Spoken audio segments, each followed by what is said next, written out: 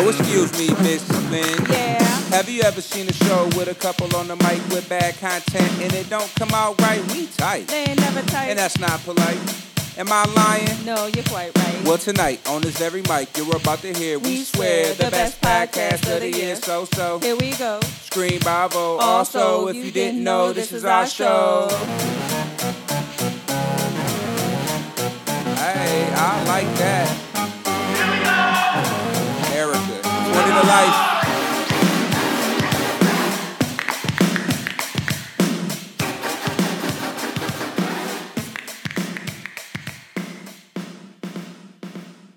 Welcome to America 20 to Life. I'm your host, Mike Lynn, here with my beautiful wife and co-host, Erica Lynn. What's up, babe? What's up, y'all? Sorry for all who had tuned in a second ago. yeah. We got muted for a copyright issue because apparently, what's his name? Avicii has some good lawyers and they caught it quick. Usually that doesn't happen. I could play Tupac, Jay-Z. I could play Trick Daddy. I could play Young Thug and not get popped quick like that. Yeah, it was. And that one popped us real quick. So we're back. Give us patience. We're going to try to share this back out to all the places that it was in, and then whatever the case is. But today, in our fifth segment of the electoral candidacy cycle series, all those good things, we have Grant Blood II coming on the show today. I had a chance to catch up with him at Juneteenth. I seen the red beard from across the way, and he came up and I was like, man, you look real familiar. And I remember having a conversation, or I remember seeing him on the BLM forum that we had. And throughout that conversation, listening to him, there were some things that jumped out to me that I was like, okay, I could see there's some room for conversation here. And then other things I was like, ooh, I don't know. You know, we came around to the defund police conversation, and it was a little different than what we want to hear at a BLM forum. But as I had conversation with him more at Juneteenth, I was like, okay, this is why this platform is so good, because we can get all of this stuff, all the back and forth that me and him had that conversation. Now I can share, and we can share with the people so that we understand who our candidates really are. Ultimately, I don't know that there's a bad candidate outside of Andy Shore, to be honest with you. I mean, and what I mean by that is, like, you know, during the election process, you know, it seems like Lansing is full of good people that just want to help the city. This is why people jump off the couch and like, you know what, there's an open seat, I'm going for it, right? So throughout the conversations that we've had up to this point, no matter what my preconceived notions were, I came out of those feeling better about the people. Like if at the end of the day, whoever gets elected, I feel like out of this group of people, we can't go wrong. Yeah, I would agree except with that people, you know, except the people obviously that are still there and we've had issues with. When we talk about that, I will say I'm not necessarily talking about the incumbents, and I'm not necessarily talking about the incumbents, but we're talking like new candidates. With the new candidates, one thing that I've noticed that we see is, first of all, they've got plans, they've got strategies, they've got thoughts, they've got all the things.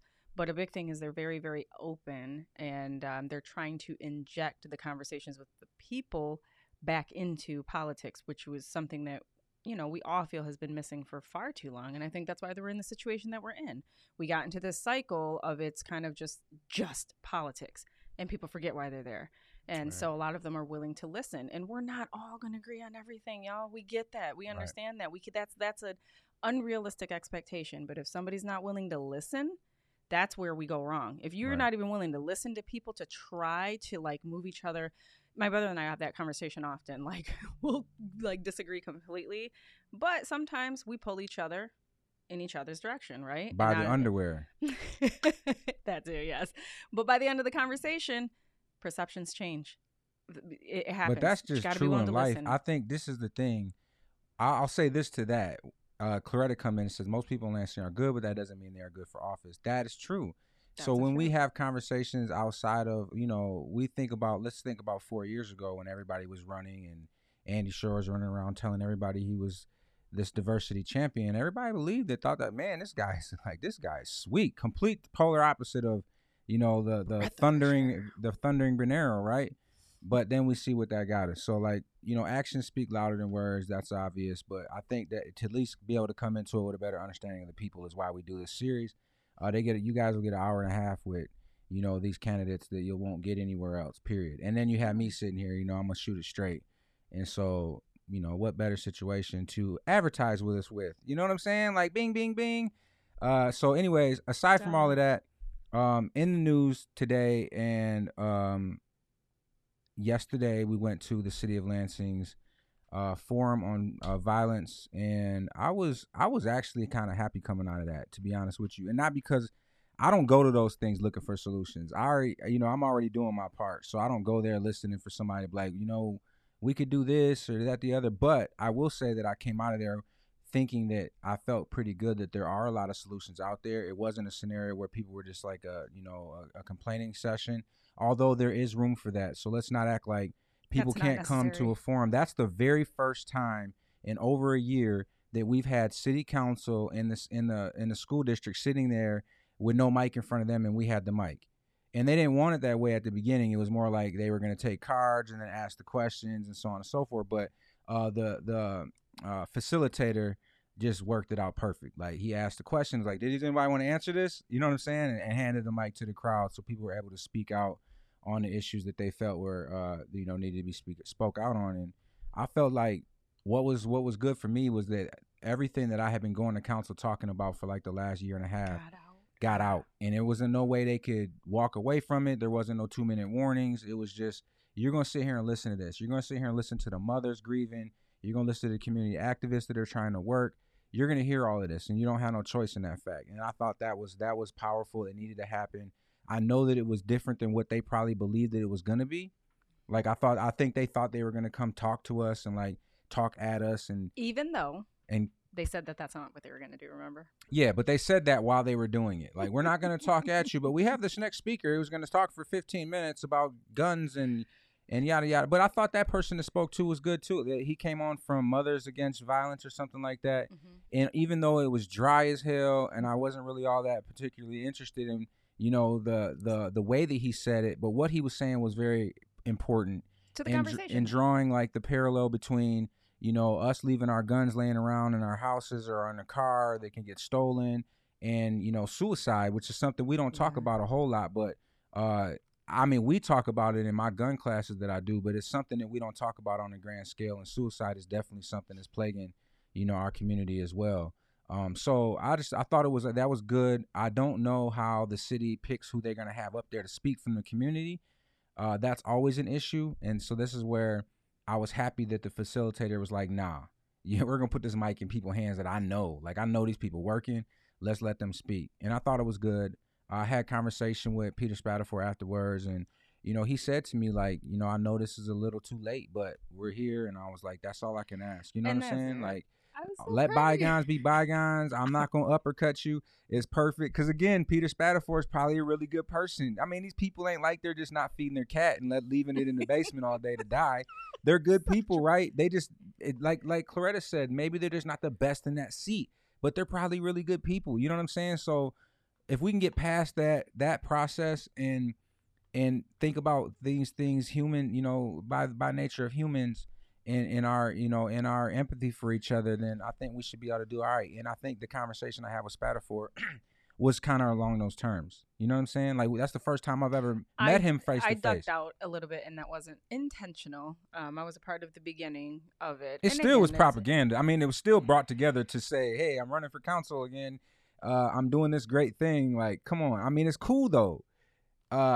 It's give take for me. It is, and I guess that's the thing. It's difficult, but when you're in this realm and you're in this world and you're trying to do the work, you do have to set a lot of things aside. And regardless of like what the intentions were on why and when, we don't have any control over that when it comes to them, because we don't have control over them and their decisions. What I hope that we get out of last night, I've got this thing I'm working on in the basement.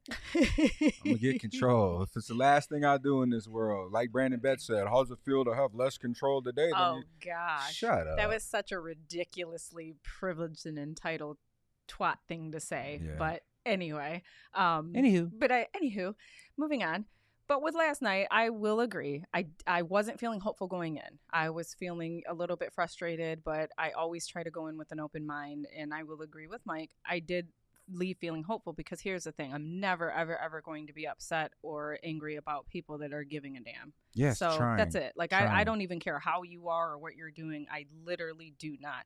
Because if you are a person that is doing anything, even if it's just you praying every night for families, you're doing what you can where you are with what you can. And I appreciate that so much. Can I say why that's important? This is why that's important, because I happen to realize that there's probably only a handful, maybe two, of actual people that are affected by this gun violence, that are living in it, that care. And I'm not saying care because it was our cousin that died. I mean, care enough to have put their life to the side to work on this stuff. And all I say, and I had to make a post about this yesterday, why is it? This is the environment that the city has put us in, and the government and the country and everybody's put us in, to where we're always fighting over scraps instead of coming together to fight for the scraps that's up there so that we all can divvy it out to each other. So in every environment, it's like it's almost like it feels like to me, and I'm just being very candid with y'all, I'm being real, because like I'm always doing the show, it always feels to me like a job interview. When we're come to these positions and like they hand the mic to somebody who I know is an activist, who I know is doing this work, it's always like a job interview. And it's almost like they ask the question of, what makes you better than this other organization? And then the person stands up and starts saying all that. And I'm just like, yo. And so this is the conversation that happens over and over and over again. And I'm gonna be 100%. This is what bothered me about the conversation yesterday. That people still don't understand that the lack of resources that we don't have, and all these things that we're begging for and saying that we need, who's holding it back? People still don't get that. So when we talk about all of these resources that we need for kids, and we need gyms open, and we need money to do this and that and this, that, where do we think this is coming from? Who's giving this up? Like, we're in your mind, when we're saying, and some people said it, it's not the mayor's fault, it's not this people's fault. Who do you think holds control of it then? Because I'm going to say this to you. I have not worked in over a year and a half. I haven't received a paycheck in over that long. And the only thing that I do is this work right here that you're seeing, the Village Lansing, and deal with these young people that I'm dealing with. That's the only thing, in the advocates, which is the young people that I'm dealing with. And outside of the advocates, none of that makes money for me. And even the advocates doesn't, because I'm doing a service, I'm providing a service to that too. So what I'm saying to people that are, not understanding how the 40-hour a week work thing goes, if you're blessed enough to work inside of a school or inside of a, Peckham or someplace where you get to have hands-on but get a paycheck every week, God bless you. But there's a ton of us out here that don't have that scenario. So how long do you think the work can go without resources? How long do you think that Mike and Erica can flood all of our time into America, into the Village, into the advocates, and then all of the advocating we do in between with everybody who's calling and texting and saying, hey, we need help. Can you get ahead of this for us? How long can that all continue without finances? So I've gotten to a point in my work. I'm going to tell you this. When we started the Village Lansing, I said that I am not taking no money from nobody. We're going to do this all community. That was cool for like the first couple days, because all we needed was hot dogs and bread and some charcoal. But then when it came to like what we're really trying to do, like the programming we're trying to do, it's impossible. I have a young man right now who needs to move out of his home because he's in a violent environment. This young man has already been shot. He's dealing with worry about retaliation. And if he sees somebody having to retaliate because of his own concerns, I need to get this young man out of there. Where do I get the money to do that? Yeah. Where do we get the relocation money? Where do we get the money for the counseling? Where do we get the money to house people that need to move out of a situation?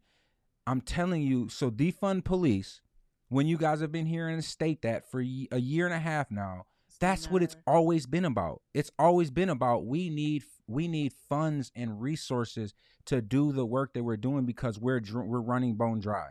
And so when I hear people state that it's not this or it's not that, I just feel like I was that same person. So if a message was to these people that are saying that, is give it yourself a little time in this work full time, and you will realize that you can't continue on that way. You will burn out, your money will dry up, and you're going to have to go back to work. You're going to have to put this secondary. So if you're going to build this work, your life's work, like Angela, or, some people that I know that this is like their life work, that's all they do every day. You can't do that without money. It's no way to do that. You can do it for the first year or so, and, donations will trickle in. But I'm going to tell you right now, the reason the Village Lansing is able to survive right now, because every time we've ever done a promotion. We did open house at downtown. We brought in like $13,000 for that open house. Not one of it hit our bank account. Not one dime hit our bank account, and we tracked every piece of it. It went to this, and then everything that was left over went back to the kids. To the graduates. So I'm just going to say, the only reason why the Village Lansing is able to be what it is today, and we have that building and are able to work in the capacity we are, is because of Angela Waters Austin. Yeah. Plainly. The community has come forward for our functions that we've done and all that other stuff. But my sister is the one who made sure the Village Lansing and that building would be there for at least 2 years.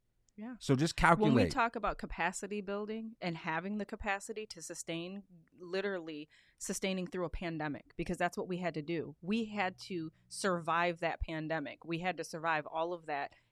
And we have to also survive trying to do the work and trying to get funding to do the work. And pay house bills and life, eat. And our kids our still need lives. things. Whew. So yeah. No, but I just wanted to finish off by saying that's one of the things that when I hear,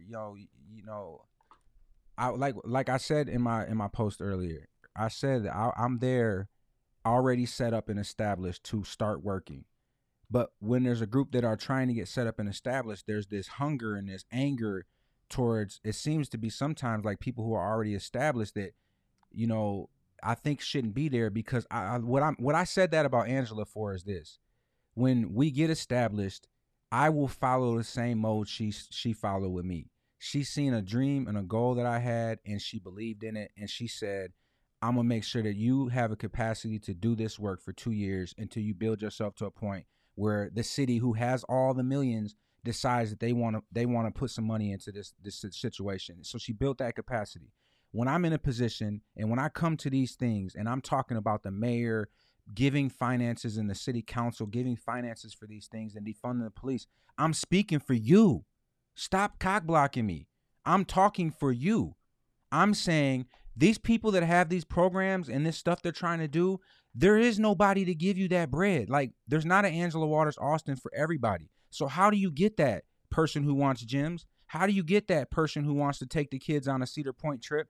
You have to let me do this work for you. That's what I do. I'm in multiple facets advocating for y'all, but I know where the money is. This is why we talk about defund. This is why we're saying pull some of those millions back, give them to these organizations that are doing this work on the ground so that we can eat ourselves.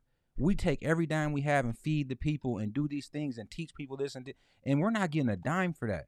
And I'm not asking for none, but I want the work to be able to continue. And I just know that eventually it's going to run out. And if we're still putting that money to the top layer of elite people who they can sprinkle it to their own little orgs and, do whatever they want to do with it, I'm speaking and I'm advocating for you. Stop cock blocking me. I don't know any better way to say that. So stop coming in here trying to earn favor from the mayor who's not going to give you shit. He's not going to give you that. So somebody's going to have to advocate. And I'll tell you like this, all of us advocates that are in there, all of us activists that are in there trying to do this work, if we were to combine as one solid fist, none of them stop it. But when we don't do that and we do the same things that the NAACP and all these other groups do and try to come in the back door and add a soft pillow to land on, that's all that. Yo, when I seen some of the people talk, I was seeing the mayor reaching over saying, bring me that person. How does that help the situation if you get 10 grand?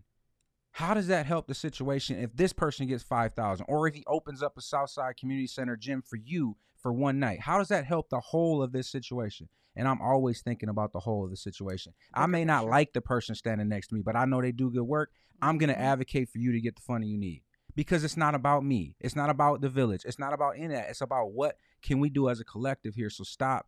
That's all I really have to say about that is just stop doing that. Like, realize what the real problem and the real issue is. And I think that'll help you figure out where the problem is and where to go to. But when people talk about, like, I understand because I was there where I was like, I don't need no money. We don't need no money. All I need is my voice and this, that, the other. That works so long. It works so long until there ain't no food on the table. Your bills is racking up. People who are leaving their job to do this work, you better find somebody who's hiring to do this work. Because if you try to do this work without that and you don't have an Angela Waters Austin to believe in you and put capacity on you, then you're stuck. Because there's no way that we would be able to continue on the way we're doing without the love of that person who is showing me the way. So when I see other people and I'm like, I want to help you get that going. One of the mothers there, I've talked to her husband and they want to do a foundation. I want to help you get that going. I don't need nothing out of it. I don't need to throw the village on it. I don't need nothing out of that. It's a sharing of resources. It's each one teach one. So anyways, outside of that, that was my only frustration out of that meeting last night. But other than that, I thought it was good. People are passionate. People still showed up for it. That was dope. So other than that, Bill Cosby's out of prison. Mm-hmm. I mean, we're not going to touch on our personal views on that, but he is out. Supposedly what happened was he back in 2005, supposedly he had signed some agreement that he would testify. In order for them to testify, to get him to testify in a civil case, the prosecutor at the time stated that he would have to waive his Fifth Amendment rights to that civil case, but that he wouldn't charge him criminally because he didn't think that he could get it to stick. He didn't know if he could get the criminal side to stick. So to get something out of it, like he just threw something out in the water to try to grab it in, and the civil case was it, and he incriminated himself. And the incrimination part of it was that he stated that he did give quaaludes to women to try to have sex with them. He admitted that he did do that. And so I'm confused as to, where the whole not guilty of all of that is. But, it is what it is. I don't know how to even... That's not, because it's not what it means. And I think it's important to remember with the judicial system, we talked about it earlier, not in prison doesn't equate innocent, and in prison doesn't equate guilty. We know this, like, inherently. Right. There are people sitting in prison that are not guilty. There are people in prison that have been exonerated by DNA evidence that are still sitting in prison. Yeah. So we've got to remember that, there are guidelines and policies and procedures, and I look at this as like an administrative thing. It's law. I mean, it's laws and how you do things. So I don't want to attribute it to this, but how many times people are done wrong by law? I don't know, man. It's just one of those things that went perfect for him. When we talk about the Swiss cheese sandwich with the bologna got holes in it and everything just lines up perfect and the mustard falls through. This was like a perfect scenario for him because except that the thing that's funny to me is that he's been pressing so hard to get out because of like COVID and like throwing everything at the wall, hoping something sticks. And they had this in the background. This legit thing. What were they just waiting on that to get to court? So what I was going to say about Mike's theory, like the Swiss cheese thing, is like when there's a hole in the bread and then you have Swiss cheese or whatever and they all line up perfectly and the mustard falls through. But that probably happens more than it's never happened to me. It always falls to the second layer. We don't eat Swiss cheese either. That's true. Sometimes I'm like when I go out to eat. Yeah. But what I was gonna say about this situation is, except the sandwich is made of money, so. No, money definitely pulls because there's so many people in prison right now that are falsely accused, and just right now, and I've had my phone blowing up with mothers whose kids have been just ransacked by the police and. All of these things that are going on, taking their phones, taking legal firearms out of their car, telling them they got to do an investigation on them, just all types of illegal stuff going on, and you can't get anywhere with any of that. So, but anyways, he's out. I don't understand. Is he blind? Is he not? Like the way that he moves just doesn't make any sense to me. Is it all a joke or? I don't know. Y'all watch what's the show we watched that we didn't know it was the mid-season finale? Godfather Harlem. Yes, if y'all watch Godfather Harlem. Yeah. Oh, you talking about what's his name? I can't think of his name, but the mob boss that the mob boss. He was trying to be on Bumpy worked with. Yes, he'll walk out there and act all had his robe on and walk in the neighborhood. One of the last episodes, he actually had to go to the asylum or whatever, and then he took acid to try to act crazy, but spoiler then acid. Oh, I'm sorry. Yeah, spoiler alert. I always try to say spoiler alert just in case you haven't. Okay, so acid supposedly is a truth serum, and so he took the acid to try to look like he was crazy, and then the doctor was asked him because he was hallucinating a little bit, and the doctor was like, "Did you take such and such as LSD to try to lie?" And he was like, "Yes." Yes, I did. Yeah, I did. And she was like, "Well, you didn't know." Well, she told him first that it was a truth serum. It has the same effects as the truth serum. It's like, and then she leaned back with her little notebook,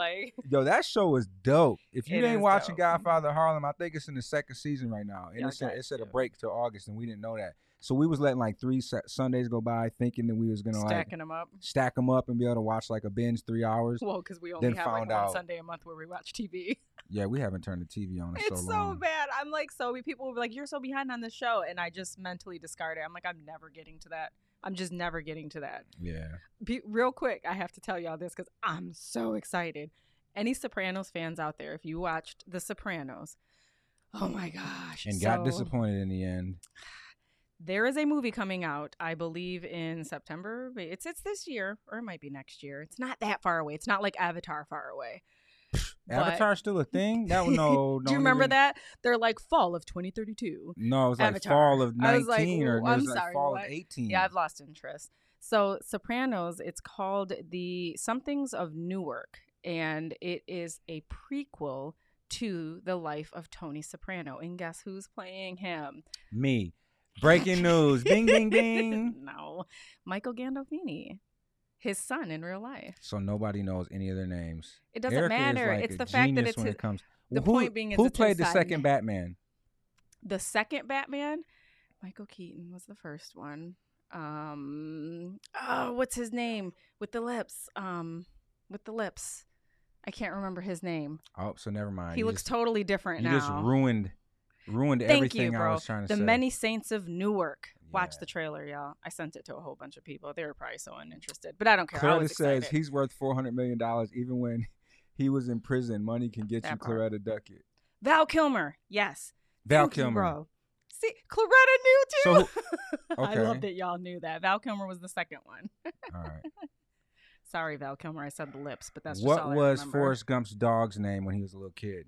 I don't know. Me neither. I don't even know if he had a dog. I was like, wait, did he have one? Was Clooney the second one? Oh. See, y'all all wrong. Forgot about him. There was Keaton, Clooney, Val Kilmer, Ben Affleck somewhere. Who knows why that happened? Yeah. Big Batman fan. Yeah. So anyways, about all of this, what else was I going to say? Oh, just real quickly about last night. Sarah Anthony stepped up and spoke and, of course, blessed the whole crowd with some realism. And I thought it was great that she had spoke on the fact that she did one of these. Yeah, that this was not to be a political thing. Well, she got brought into it. Somebody invoked her name. That's true. She didn't mean to speak up. Yeah, she didn't really. Yeah. But she spoke on maybe having, more conversations surrounding kids and letting them speak. And I would say to that we are already holding those tables. I'm having those conversations. And I know and I've identified things that they need. And this is why I keep saying that we need resources. I can't do this with what we have. Yeah. But I think that we have a solid plan. And this is another thing I want to say about that. I think there's a solid plan to help stop this violence. And everybody's got to do their position and their role and just play your role. Like Batman did his thing, Robin did his thing, Joker did his thing, and none of them are relevant without each other. Mm-hmm. So if you can't be a person who wants somebody to do all the things. That thing that I do is very specific to what that thing that I do. I'm not the person that gets out, and goes and hangs out with the kids and smokes and drinks and kicks it. I don't do that. I've always been the respectable dad that doesn't do those things with the kids. But there might be a place for somebody who does. And I'm not talking about little kids. I'm talking about older kids. All my kids. Men. Yeah, all my young men. All the young men I'm talking about are 21 years old, and older. That's the ones that I deal with. Those are the ones that I really have a connection with because I coached them since they was 8 years old. And so I have a little different relationship. But everybody got their lane. And I think that everybody can just play their lane without trying to, invoke their own opinion and feelings on the way other people's lane is. This was a big issue for me when I first started. This is why I say I'm watching a lot of people. I'm getting a dose of my own medicine. Like, you know how they say your kids, will be just like you or worse because you did so much. That I'm getting that right now. And I respect it. And I'm just waiting for people to understand so that I can be like, not, aha, I told you, but more or less like, come child. Welcome in. Like Angela did to me. Welcome, Mike. Now that you're done cussing me out and telling me that I ain't shit, here, come on in. You know what I'm saying? And I have that grace because it was given to me. So I'm just saying there's a lot of people who are where I was 2 years ago that are just angry with everything. And I got my plan. And if this ain't it, then all of y'all are, and there is a place for you. Absolutely. And your plan is relevant and we can move with your plan too. But just let's not block everybody. And I think that if we all come together on one solid fist, I don't think we stop it. I would say this. Best thing I could say when I sit up and think about it and I do my nightly, don't tell everybody they ain't shit tomorrow. Right? So I'm like, how do we deal with this? How do I deal with this? This is stressful because at the end of the night is when you start thinking about all the things that are upsetting you because that's when you're trying to sleep, And I'm like, I have to think about this. don't burn bridges. Just don't burn the bridges. Like, don't burn the bridges at all. Keep them there. If you want to yell on the bridge and do whatever you need to do on the bridge to make you feel better, just don't burn it, because there is way more need. There are way more kids out here, young men, young women, kids, young adults, families, way more of them that need us than there are us that are willing to do the work. So just understand that, like, the need vastly outweighs the resources. So like everybody's says, important. By all means, come get this work. We ain't complaining. That. I want to see all of y'all grow, because if all of y'all grow, those are resources. And I always tap in. Like, I tap into resources and solutions that people have. When I hear people speak about what they doing, I'm like, all right, I got a kid especially for that. Yes, I got a kid that wants that. Let me check my Rolodex. Let me fill that in. Let me make a relationship with them so that I can shoot you somebody, because I can't handle everybody, and Mikey can't handle everybody, and Angela can't handle everybody, and Tosh can't. Everybody can't handle all the kids. So let's figure out where you can go. And everybody that stepped up, you know, right now is relevant, and they just really need guidance. You are welcomed, appreciated, history needed, though too. Respect the work. I'll say that. Respect the work. You know, don't get caught out here on left field because you just didn't know what this person was doing. And I'll tell you just a real quick story before we bring Grant on. One of the people I look up to as a mentor, and I've said this many times here, had a conversation with me about the NAACP back when I was like, y'all need to just fall off a bridge somewhere. I was so upset. So angry. And he was like, he told me this story about not waving off your spot. And I'm going to tell y'all the story now real quickly. You know, he was talking about being in the gym, and I don't know if this is a real story. Now I got to ask him, did this really happen or not? Doesn't really matter. No, but it's great. It's great. But he said he was in the gym. And he was watching this young bull over there on the bench, and his young bull kept putting weight on the bench, and he was watching the kid put this weight on there. And he's like, I've seen this kid work out. That kid can't hold all that weight. You know, so he's watching him put it on there, and he went to get on it, and he stopped him. He's like, hey, man, you know, I'll help you. Like, I'll give you a spot. And the kid got all angry, like, man, get away from here. I got this. I don't need your help. I don't need it. You know what I'm saying? So the dude was like, you know, you sure? It's no big deal. I can help you out. Dude yelled at him and waved him off. Young bull, right? Mike Lynn waved him off. Get away from me. I'm straight. I'm good. I don't need you. So he said he went back to his treadmill, you know, got to working out, but he kept his eye on him because he knew the kid couldn't lift all that weight. It's just, I know you can't lift that. So from experience, the kid got it off the bar. In a bench press, you know, he's laying on his back. He got it off the bar, and everybody can get any weight off, and then you can hold it there. But it's getting it down and back up. That's the problem. So he said he watched the kid get it down, and as soon as he went to push up, it was stuck. And so he ran over there and grabbed the bar, pulled it up, got it up off of him, and the kid immediately jumped up again. I told you I didn't need your help, yada, yada, yada. So he was like, all right, man, and walked away, went back to his And so he said he seen this other old-timer walk over and talk to the kid.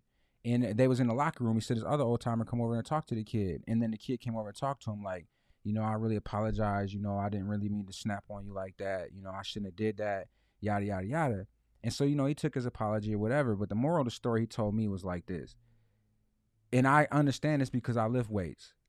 When you have a spot, you can lift more than you can without it. So, like, and it's not that, it's the mental aspect, too, that I know I can put this weight on and I'm going to push, push, push, push, push. And even if that person only gives me a finger, a lot of times you see somebody's spot, they're only using 2 fingers. Because you only need to, like, help with 5 of those pounds. Even though you're holding 315, you just need to help 5 of those pounds, maybe even just to get over a little cusp. And so he was telling me that when, you know, like, just don't wave it off because you never know if you're going to need it. Like, he waved him off. He went back to the and if he had walked off and was like, I'm going to let him get stuck under that. You know what I'm saying? How dangerous that could have been. Exactly. So the moral of the story was just don't wave off your spot. As bad as you might not like what they saying or doing at this point, they may see something you don't. They may know something you don't. Just don't wave them off. Don't burn the bridge, basically. And I was just like, wow, the way he put that though. Like the dude is just. That. But this is why I always say, all of these people matter, because when I first came in the game with the Village, this is a group that I was like, they don't want the kids I want. They this, that, the other. They yada, yada, yada. And then I was just like, epiphanies kept happening. I was like, they're so relevant. They're so relevant. They absolutely need to be doing it. I always shout them out. If I tell you these things, you could probably put it into perspective on who I'm talking. I always shout them out because they are so relevant. And that man, if he can tell me as a 40-year-old, 39-year-old dude that feels like I know everything, and he can make me change how I look at something, then an 18-year-old, a 17 or 16-year-old kid, regardless of what they was into, you know, when we talk about this particular group, a lot of kids they have aren't really into the trouble, but we look at it the egg before the chicken or the chicken before the egg because maybe they're not in all that trouble because they got them in 9th grade. Exactly. And they started working them through this process and then stayed with them all the way through. So anyways, that's what I would say to any of these people that are stepping out here, and they are young to me. Most of them, just don't wave off your spot. You never know what somebody might be willing to do to help you or whatever the case is. So that was good. All right. So now we are going to bring on Grant Blood II. And let me actually, 1 second here. Pop. Yep. There we go. So what you're looking at, this is Grant Blood II, who is candidate for at-large city council, his beautiful wife, Rachel, and we've got Remy and Ranger. So I'm going to read you all his bio, and this is in his own words, just to give you a little bit about him. And then, of course, you get to have a conversation with him about him and his vision for Lansing. So this is in Grant's own words. My name is Grant Michael Blood II. Born in Grand Rapids, raised in Ionia by my father, a UAW committee person at the Old Fisher Body Plant, who taught me about the dedication and hard work of the auto workers that built the vehicles that Lansing is known for. My mother is a U.S. Postal Service letter carrier that always pushed me to keep going in life, no matter the challenges. I have, for the better part of 15 years, lived, worked, and set up roots in the Lansing area, and I'm very happy to call Lansing my home. 10 of those 15 years were spent working as a safety and security manager at a local nonprofit vocational rehab in Lansing, and for the last 2 years as a physical security specialist at an East Lansing-based large financial institution.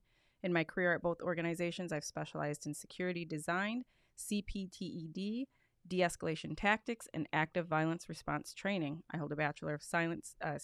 Science. Silence, s'il vous plaît. Bachelor of It's Science. the only thing I know from French class. You say that My every day. teacher kept saying, silence, s'il vous plaît. It's like, That's silence, so please. fitting. I hold a Bachelor of Science degree from Ferris State University in Criminal Justice and multiple safety and security professional certifications. I am the current Young Professionals Liaison with the ASIS, the American Society for Industrial Security, Mid-Michigan chapter, and an active member in numerous other security groups.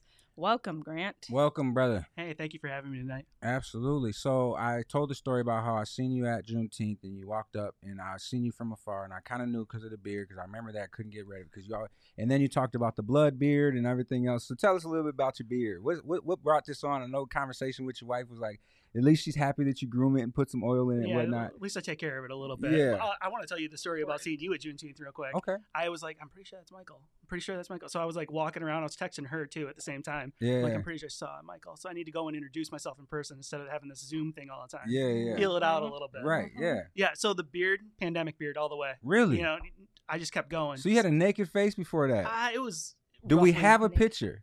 It was an election beard. Oh, all right. Fine. Okay. Election beard. It kept going. All right. Well, it started in September, just letting it keep going and going and going. Gotcha. And now I actually take care of it. The food's not, like, I take care of it anyways, but there's just no food in it from the week before, as we talked about earlier. I should have introduced Rachel, too, because she's over here in the background. Yes, that is Rachel. Right there, you guys can see her on camera there. So as My we lovely wife, Rachel. Yeah, as we get conversation going, we may bring her in for some conversation as we draw back and forth. They talked about their relationship and how good a relationship was and a back and forth like me and my wife do. A lot of issues. People just think that, I don't know, people always think that the man just runs the show. If you remember the conversation, like if you was to run, like, oh, then, so like this is what they did to Judy Clark. They was like, well, because of Hugh, she won't be able to run her own campaign. Makes me so upset. How upset does it make you? So upset. You know what I'm saying? Extremely upset. Yeah, because it's really a generalization that doesn't make any sense. It doesn't make any sense. And I'm like, you would never say that, about the man in the roles Vice reversed. versa. Yeah. But this is why I brought it up, because the conversation was that she's taught you a lot of things about moving through this process. And so how do you feel about, like, what do you have to tell the people about that relationship? Oh, well, our relationship, it's already a house divided. She's a Michigan fan over there. I'm a Sparty. Yeah. Spartan fan all the way. Go green. Yeah, go white. She grew up in Flint, Michigan, man. I grew up on a dairy farm in Ionia County. So she has different perspectives on life than I have on life as well. So it's just getting together and talking about, as things were happening last year, the protests and Floyd and everything like that, and just seeing her perspective from growing up in an area that's very diverse to a place that I'm from that's not diverse. Yeah. And I learned at a later age to just understand the different experiences that are out there and actually listen to those different experiences that are going on. That's a high quality, man. It's a partnership here. Our marriage is a partnership here. Yeah, that's dope. So I mean, that's kind of how we are. We still can't agree on certain things even after 23 years, but we come to a consensus that we're not going to fight about it. We just decide to go our separate ways on these things. Yeah, today we're going to fight. We're not going to fight about it anymore today. Healthy debates. They're always good in a marriage. Healthy debates. I just tell people that. I'm like, people like to talk about, you shouldn't argue, you shouldn't do this, and I'm like, why not? I mean, it's the way that you do, but having an argument is an argument. It's a debate. It's a conversation. Call it what you want, as long as you're respecting each other. Yeah, I think it's necessary. Yeah, but so I think it's important to mention though, that you talked about like this I don't know I don't know the word match, like, when you kind of come into understanding of something, what's Zach's thing? Oh, an about face. Yeah, like it's kind of like you had this thought process of something, and then wife's telling you're hearing it from all different directions, and you're like, damn, I never thought of that perception, or that that look at it that way. Mm-hmm. And so, like, tell me about that more. Like, what did you learn? Or like, what happened during that process of like the George Floyd, murder, and then watching the protest and from both sides? Like, you had us protesting the murder of George Floyd, and then you had this, the right wings protesting like not being able to get their hair done or their beard clip type thing. Like, how did you feel about that? Learn to maintain on your own. That's all I got to tell that side at that point. I went bald during that time. It's okay. I was like, you know what? I'm good. I just bought some shavers that are the bald shavers they use in the military, and I'm cool now. Just go for it. I hate to miss my barber sometimes, but other than that. So what was your your education there? So Rachel just really opened my eyes. I believe she told me at one point her high school was one of the most diverse in the state over in Flint. I forgot the name of the high school. I'm drawing a blank on that. Carmen Ainsworth over in Flint. All right. Yeah, one of the most diverse in the state, in the county. Okay. All right. And I was going to say, because I'm sure Cass Tech got all that. Or Martin Luther King. Yeah, all those got those. King got it. Still is. Yeah. For Genesee County. Yeah. That's a good one right there. Yeah. So as the protests were going, and which rightfully so they should have been, there needed to be change at that point. I had this little argument inside myself, actually, being that I was predominantly pro law enforcement for the longest point. So I see this and I'm analyzing the heck out of the video, sitting there just analyzing, talking to my buddies that are still in law enforcement, trying to figure out what happened, what was it the way it was portrayed, all this other stuff. And then I'm telling her my thoughts, and then she's telling me her thoughts, and then we're working on this like it was just a healthy, like, okay, yeah, this is all wrong. Because especially when they teach you PPCT, which most law enforcement has taught in, control tactics is eventually sometimes you do have that knee slip up to the top, and you're supposed to correct immediately, correct that. And so I was analyzing the heck out of that thing, just like, why didn't he correct? What the heck? What's going on? And obviously he's a sociopath or whatever at that point. He's just not there. Yeah. So we were just going back and forth. She actually got me to come down to the Black Lives Matter protest at the Capitol. I didn't participate because I just didn't feel comfortable being that it was. Let me ask you a question. Did you carry there? I did not carry. No. Oh, because I remember. I am Second Amendment, pro Second Amendment. Good. I was doing security there, and I remember there was a couple guys, and it might have been you. Did you have a beard then? Yeah, it was smaller beard. Yeah. When you walked in, maybe it wasn't you, but this person or this group. Did you come with anybody? Nope, just me and her. Okay. Well, maybe it wasn't then, because usually they came to do something and wouldn't come with their wife, but. Our headphones were squawking like, we got one coming up that's such and such and such. I mean, it's like, because we always talk about fitting the description. You know what I'm saying? We all have our biases. Mine, I'm nervous that at a Black Lives Matter, rally and so on and so forth. That you said, so yeah, we were alert. Like, hey, somebody doesn't look. Somebody who looks out of place here. You know what I'm saying? So, but anyways, so how'd that go for you? That experience. That experience was just amazing to see our democracy at work at that point. You have the right to protest, and that is exactly what should be happening. Yeah. And then we have the mistakes that happened later in the evening. So you're not talking about BLM. That's good that we make this understanding. You're talking about the very first protest that happened. That wasn't Black Lives Matter. So this is a very good distinction to make. So that first one that happened, Black Lives Matter actually put out announcements for people to stay in the house. Don't go out there because of the danger that was going on around the country when they were rallying. you know, we knew that there was people co-opting it, you know, in May Minneapolis. 31st, the one that happened on May 31st last year. Like there was people were infiltration happening, breaking out windows, starting the stuff, and so the Antifa infiltration. Sorry, okay, or whoever.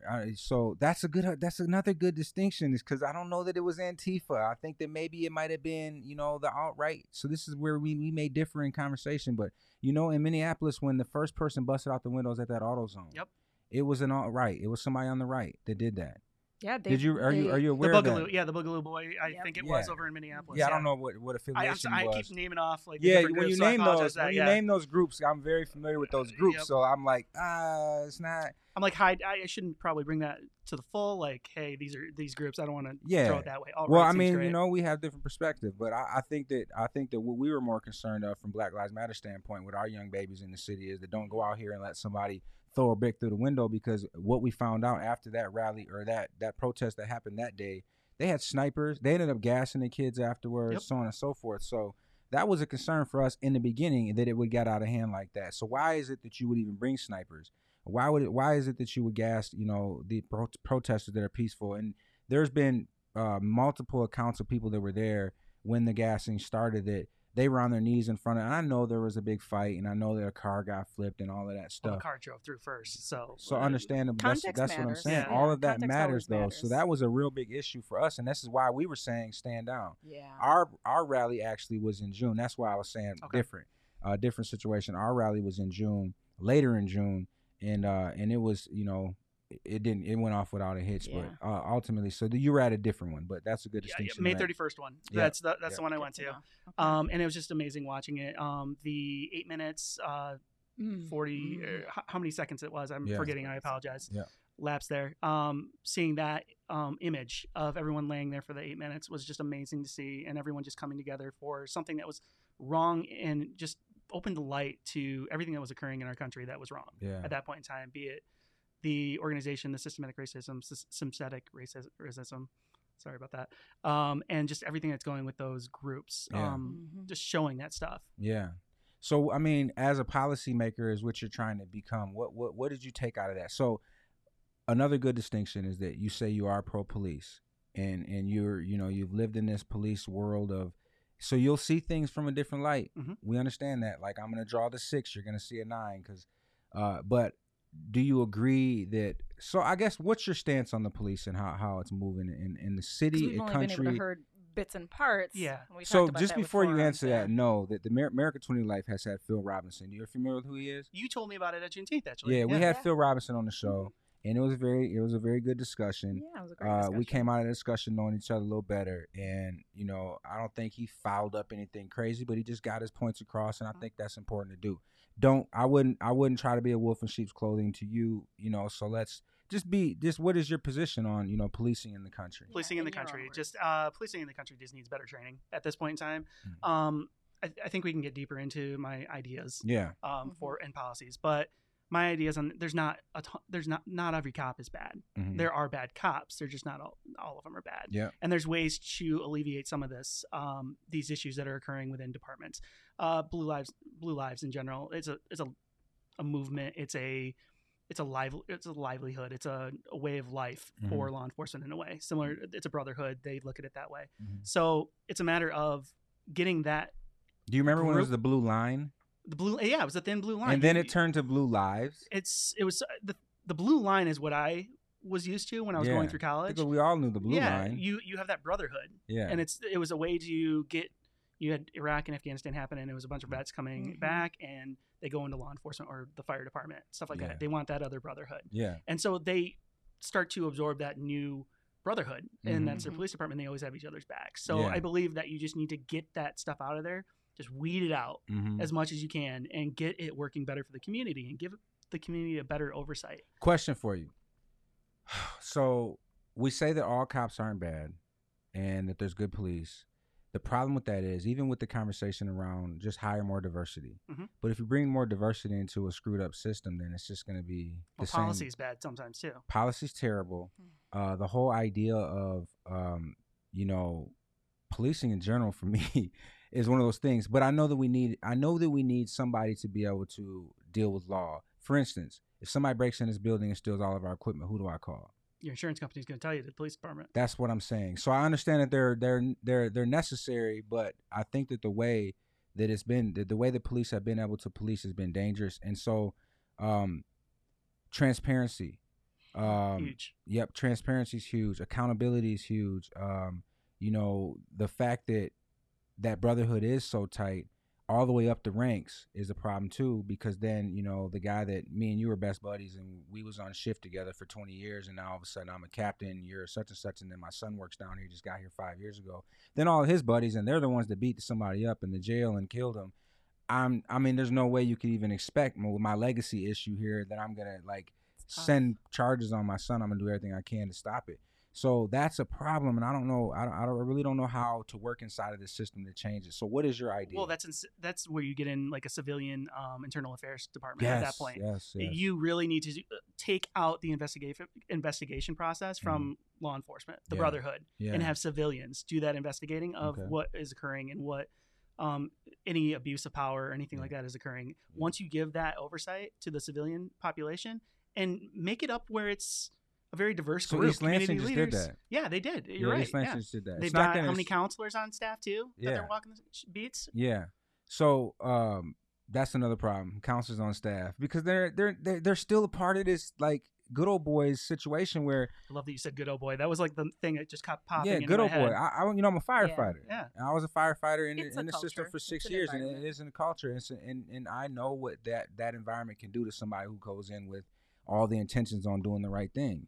It changes you. And if you don't change, then you become Mike Lynn, right? That's just the problem. So it doesn't matter. If I was to go to work in the LPD as Black Lives Matter activists and all of these other things, I can't be that in there. They'll find a way to move me up out of there. So it's the system, it's the change, that change that needs to happen. I think that's important to name, because I think that people have, and when I listened to Grant's his strategy and his ideas and his vision, and I did, you know, it's hard when you hear someone, because they start off with, well, how do you feel about this? And of course people are like, they get turned off by it, right?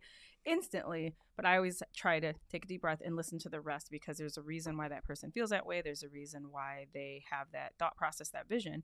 And I think it's important for people to have the thought process of, you know, the bad cop, you know, thing. While that can be true, I think for many of us that are, I guess, I hate to use on the other side of things, but that's the term that people use. And I would say I would be on the other side of things. I think the hard part about that is, in a perfect world, you want training, you want transformation, right? That's what's needed. But it's the system inherently as it stands. Trying to transform that system doesn't work, because we actually need to build a new system that operates completely different. And so that's where abolishment, that everybody hates that word, and everybody's like, can we abolish the police? They hear abolish the police and they're like, oh my gosh, crime. I have an idea that could possibly work. We can Let's get into hear it real So quick. let's get into your that's your what I want to idea. hear. This is not a debate. All right. This is not a debate between us. We understand. But that I know we there's probably have interest different stickies. That's ideas. why I brought that up. Yeah, there's we definitely we just ways went right that- out of the gate. You know, Yeah. that's what we did here. That's at this America. point. Yeah. That's cool. Let's jump into it. That's how it So happens. I think I just want to set a platform and base that people understand where you stand on these things. So that's cool. And then we get to hear your platform and what you do decide. Because this is what I am, a realist. And I understand that we're Appreciate that. not about to, the budget's already out. Yep, 40 some odd million.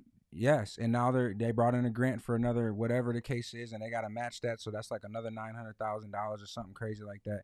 We know the budget's there. How do we move forward at this point? So give us some ideas of what you would do with this budget coming in for the following year, because you'll be here in November. That budget's good till July of next year, I believe. And so what would you do, or what's your idea of policing? There's a lot of legwork involved in my idea. That's like, I'm going to hit the ground running pretty hard. It's almost thrown in the deep end a little bit. I brought up to you at Black Lives Matter of the forum, the Camden experiment. Camden experiment. Camden was highest violence in New Jersey. It was always known. It had like a population of 77,000 people, so much lower than Lansing. Yeah. And the violence was just getting out of control, and they couldn't fund their police department anymore. They were going broke at the same time, so they asked the unions for help. And the union's like, no, we're good. We like our fringe benefits. We're not going to help you. And so they came back with, all right, cool, fine. You're not going to help. We're firing all of you. So they actually fired the whole entire police department. And then made them rehire? Yeah, because the union contract isn't valid anymore once you dissolve a whole department. Yeah. Yeah. Oh, wow. That's true. Yeah. That's crazy. Once you get rid of it, the union contract's not there, valid. Yeah. So as a union guy, I'm kind of hurt off of that. That's union busting. That's what the unions came back with. It is, but so the way it played out is they became a county PD. Run by the sheriff. I see where you're going. Yep, they came back as a county PD run by the sheriff. Yes, the fringe benefits were a little different. Fringe benefits were the legacy costs. Yeah, you're not going to get your 100% pension or 80% pension anymore. That's all that it was, really. There were some health benefits, of course, but they came back and let the sheriff run, and that actually saved like $90,000 an officer that was then transferred over to social services, and within a year later, the union was back in. And they had their contract negotiations going again. But to work their way around it, they had to get rid of just dissolve. Gone. Yeah, the whole PD. Yeah, and it's not like they're taking the whole county either. They just have the city of Camden, but they're called the Camden County Police Department. So, very important. When Verge was talking about running and all the conversation was going on, he talked a lot about regionalism. He talked about it even while he was still mayor here. And this is the reason why Chief Taliaferro was brought in as East Lansing's fire chief, and then Lansing's fire chief, to split that, to find out how they could actually maneuver this in. Because I understand it totally. I'm like, why do we have? I'm gonna tell you how ridiculous it is in Lansing. You probably know this already. Throw a rock, you hit 5. Yeah, yeah. Well, it's not just that, but you have Lansing Township that has these little. It's almost like somebody like threw water on a I wish t-shirt. you could pull up those jurisdiction lines. Those are the dumbest things. No, they're like, so the places that they are, Lansing Township is over by Sexton. There's a little spot over on East Michigan Avenue or West Michigan Avenue. And then there's one over in the Groesbeck neighborhood. Yep. And there's like one engine, one ambulance in there, and they almost fight just to stay relevant, meaning like, they're the worst person to come to a situation, but they're always wanting to go just so they can be relevant. And so the conversation was like, this is before I even understood the regionalizing that Verge was trying to do. This was just conversation amongst the fire departments, is that you have a chief there. That chief don't want to give his job up. Holt, Delhi Township has a fire department. Half of them are paid on call. And then, you got like a 4 or 5, I don't know how many it is exactly, maybe 16 full-time firefighters. And we, most of the time, if they have a fire, they have to call us from mutual aid. They don't have enough people to handle a real fire. Lansing Township's the same way. If it happens in their district, they have to call Lansing or East Lansing, whoever's closer. Already. East Lansing has to call us. So Lansing always has to. The mutual aid agreements have already been out there forever. Ever. Why not combine? I agree totally. And I can tell you why, because these chiefs ain't going to give up their jobs, and who's negotiating this stuff. It'd take the mayors to be like, all right, nope, I don't care. After this chief, for instance, right now, we're looking for a chief in Lansing, right? And East Lansing is now needing a chief. That would be the perfect time to do it. Do it. It worked already once. Why not do it again? It worked already once. You have one chief. They've got, I think, 2 firehouses in East Lansing. That's it. Mm-hmm. We've got 5 or 6 in Lansing. Yeah, 6 in Lansing. 6, yeah. And so that 8 firehouses that control the whole city of Lansing and East Lansing. And the Meridian Township's out there with, again, 1 engine. Anytime they have a fire, they have to call us out there. Yeah, but that's what I'm saying. And the one house only holds, I think, 2 people in it, and they just run an ambulance. So that's what I'm saying. It just, I understand the annex aspect of we want to make sure we can get places in enough time, but to hold a whole administration and all of that and pay different salaries and all of that, when that would really be that 2 people out there would be 6 people it would take to house that house in Okemos. So. And you combine those budgets too, and then you're saving a ton of money at that point. There you go. You just combine budgets, you're saving tons, and the legacy costs get absorbed as well. And so, speaking of the regionalism, when you're talking about Lansing, again, we have Lansing Township, Lansing Police, we have Michigan State Police, you have LCC Police, you got Ingham County Police, Eaton County on Waverly, you got the State Police, Michigan State Police, Capitol Police, you got East Lansing that comes in here. I mean. That just got to get. You got the Meridian. Williamson, I think, still has a little bit going on there. I mean, it just gets crazy to even think to dispatch. When you listen to the dispatch come out, my wife asked this the other day. We were sitting here, and Delhi came in down this street right here. She's like, why is Delhi here? Well, because, sometimes the department gets, overwhelmed. All the ambulances are out, and they have to call in mutual aid. Mm-hmm. Well, that costs us to call them in here.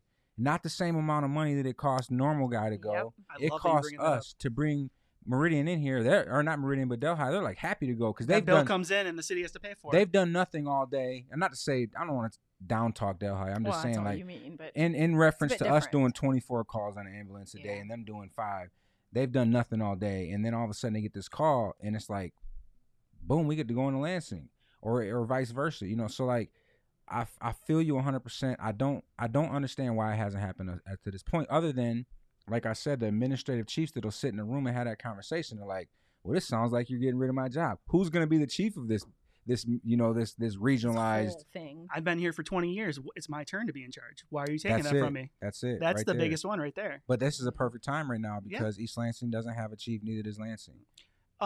Exactly. It's do the fire department again. That worked. We know that. We've seen that. Heck, I actually saw the patch before. It was the Metro patch that they had already designed. Yeah, we never used it. But yeah.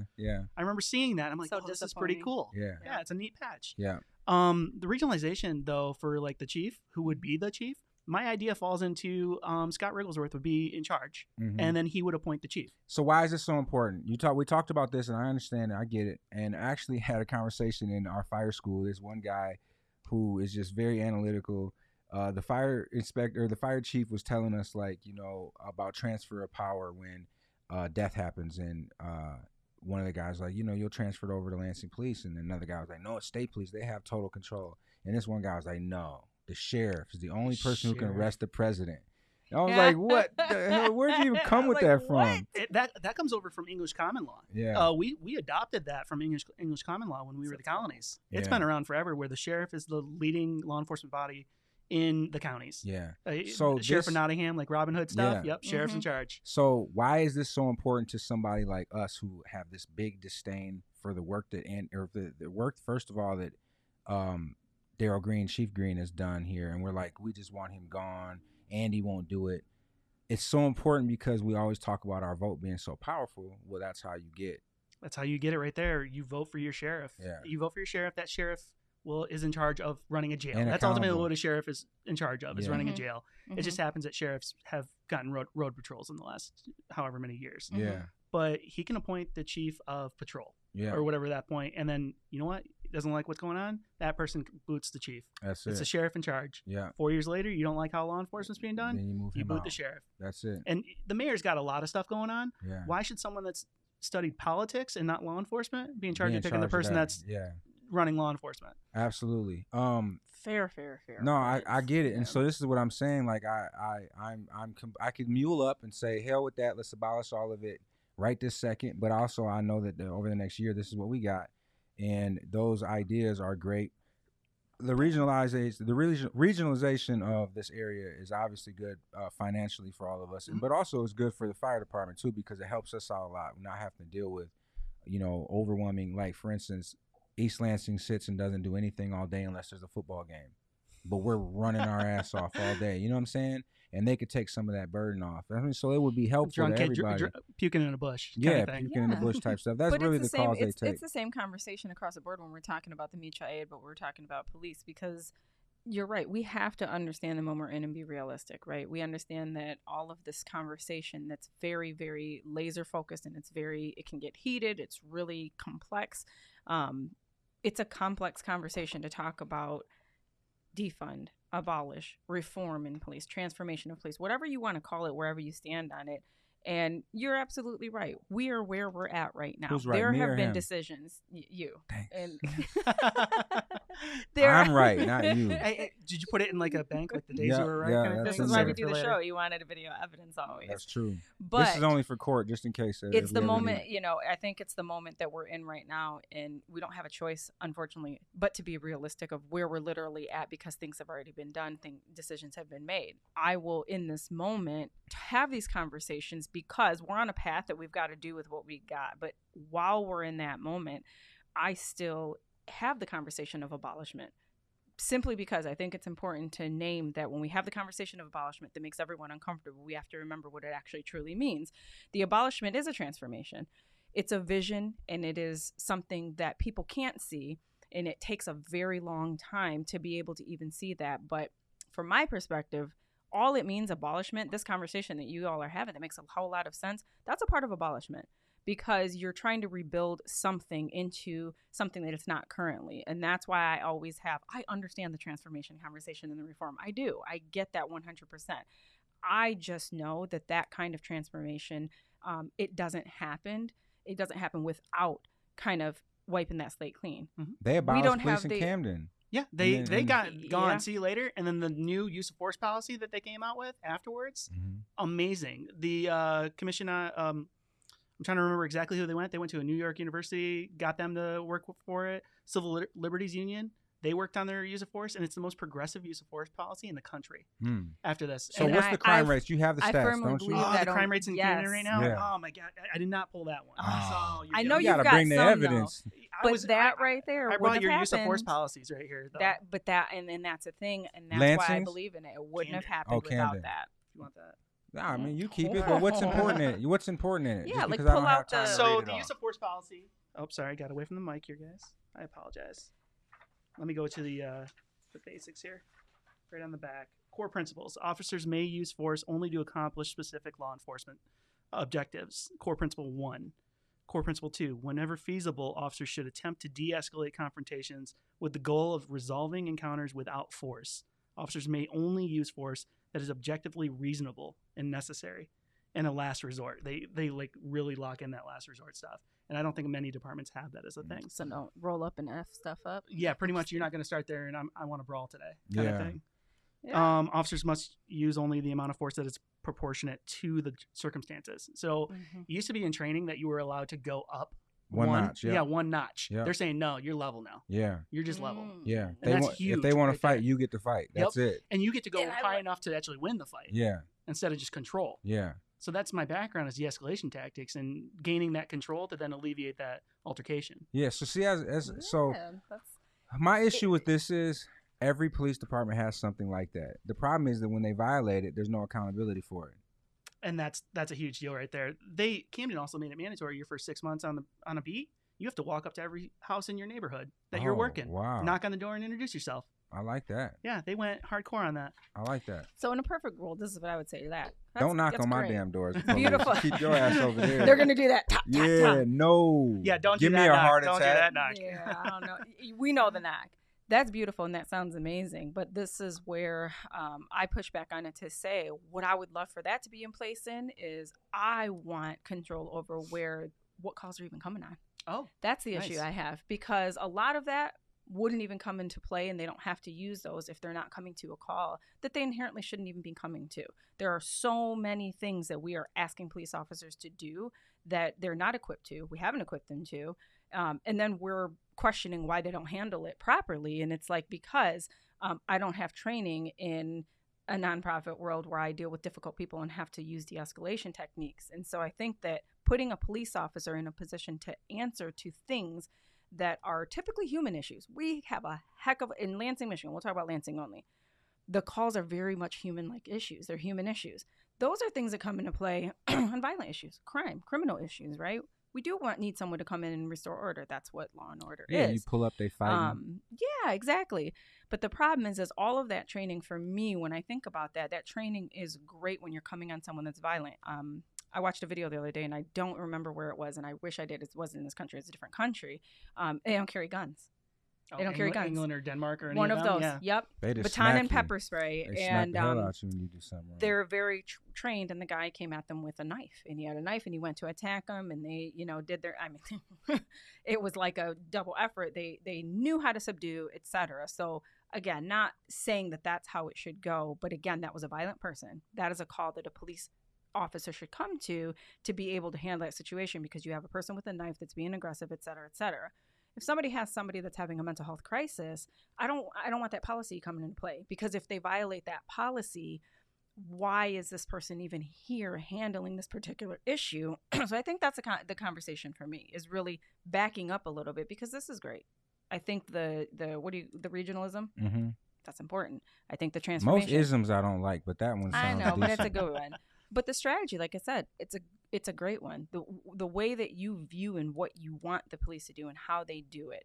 I think the other side of it is when they're even using that and what opportunities that we're giving them to have to use these tools and all of those things. I think for me is where I want to back up a little bit and be like, Well, and then Camden, when they dissolved, I keep sticking on Camden because it's called the Camden experiment. Indianapolis ended up following suit later, kind of thing. Camden, they actually fired everyone. They had to reapply for their jobs, and then they had to go through new training because they're trying to restart, 100% restart the what the old school, the good old boy system was in Camden, New Jersey. It was a corrupt system. They were falling into, it's New Jersey. It's kind of like the mob running around kind of thing a little bit. I'm not long-standing things. Yeah, it's long-standing things that are just problems, and they go, we're starting from scratch, 100%, and that's extreme. It really is. It had to be extreme for them to acknowledge they had a problem like that. Yeah, that's something you don't see. I feel like we're not. Republican governor actually pushed them to do it. Wow. Yeah. So real quick, I pulled up an article just now while you guys were talking. I'll throw it in the comments, but in the past decade, the crime rate is down. I think it said over 42%. Oh wow. So that includes like violent crimes and important to say violent, including violent crime. Yeah. So nice. I'll throw that in the comments there, so you guys can check it out. Yes, thank you. Yeah, thank you for that. That's what I wanted to know, because that's what we the look one thing at. I didn't print out for it. Yeah, that's the only thing I want to know out of that big folder you brought there. I know.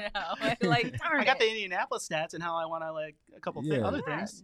So I mean, policing is the most polarized issue that we have in the city right now, because we had a death in the jail. Yep. How would you feel about closing the jail? Jail gone. Yeah. Sheriff's the only one that should be running a jail. Absolutely. Same thing over in East Lansing. They shouldn't have one, but that's not my area. Isn't that the easy? That's the easiest break, and we keep saying liabilities are too strong there. I did just settle the case today or yesterday that the city of what was it, East Lansing, or it was Eaton County, Lansing, and Ingham County all had to split the charge for a settlement of, I believe, $800,000, because Eaton County picked this young lady up for some ridiculous misdemeanor or something. She was a heroin addict, and she told them that she had just taken heroin, and they picked her up. She bonded out of there, and then Lansing picked her up, and she came to Lansing and sat for like over the weekend type thing. And her site where she was injecting at got infected, and she, they brought, whatever medical in to look at her, and they said, oh, she's fine. I've seen this happen before, where somebody's always fine because they're in jail, right? Because when they're in jail, they just want to get out. That's what they always say. They're like, chest pains, oh, the guy just having a chest. We get him to the hospital. Dude's having a whole heart attack, but so anyways. They just want out of the handcuffs. That's how they say it. But so they left Lansing. Ingham County came and got her, took her out there. She still didn't get any help. The girl ended up dying. She was like 29 years old. And they just settled that quietly as hell. But that's another $300,000 Lansing shared in that. You have the Anthony Hulan murder that eventually they're going to end up paying. Most of the time, those things end up getting paid. Yeah. They can argue all they want, but it's going to be paid. But that's my point. And so yesterday when we were at the city of Lansing's Stop the Violence thing, one of the things that they said is that they wanted to work on relations with police. And I said transparency, stop killing people in the jail and then lying about it for 8 months. And then after we know about it, muling up and gaslighting us about it afterwards. The concern is always about protecting the city financially, but not the harm that it does into the community.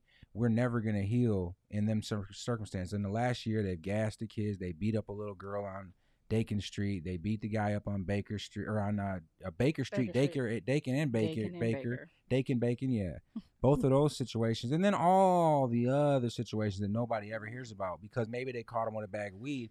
So they don't say nothing about the guy that punched their nose out. You know what I'm saying? So this is all issues that are going on that we all know about, but aren't being addressed from them. So I say all that to say that Camden saying that they had this problem and then working to fix it was a major start right there. Just saying, okay, we know we got a policing issue. You read we talked about earlier that you read the Mayor's Racial Justice Alliance thing, the report, and they talked about the policing and training and so on and so forth. What'd you think about it?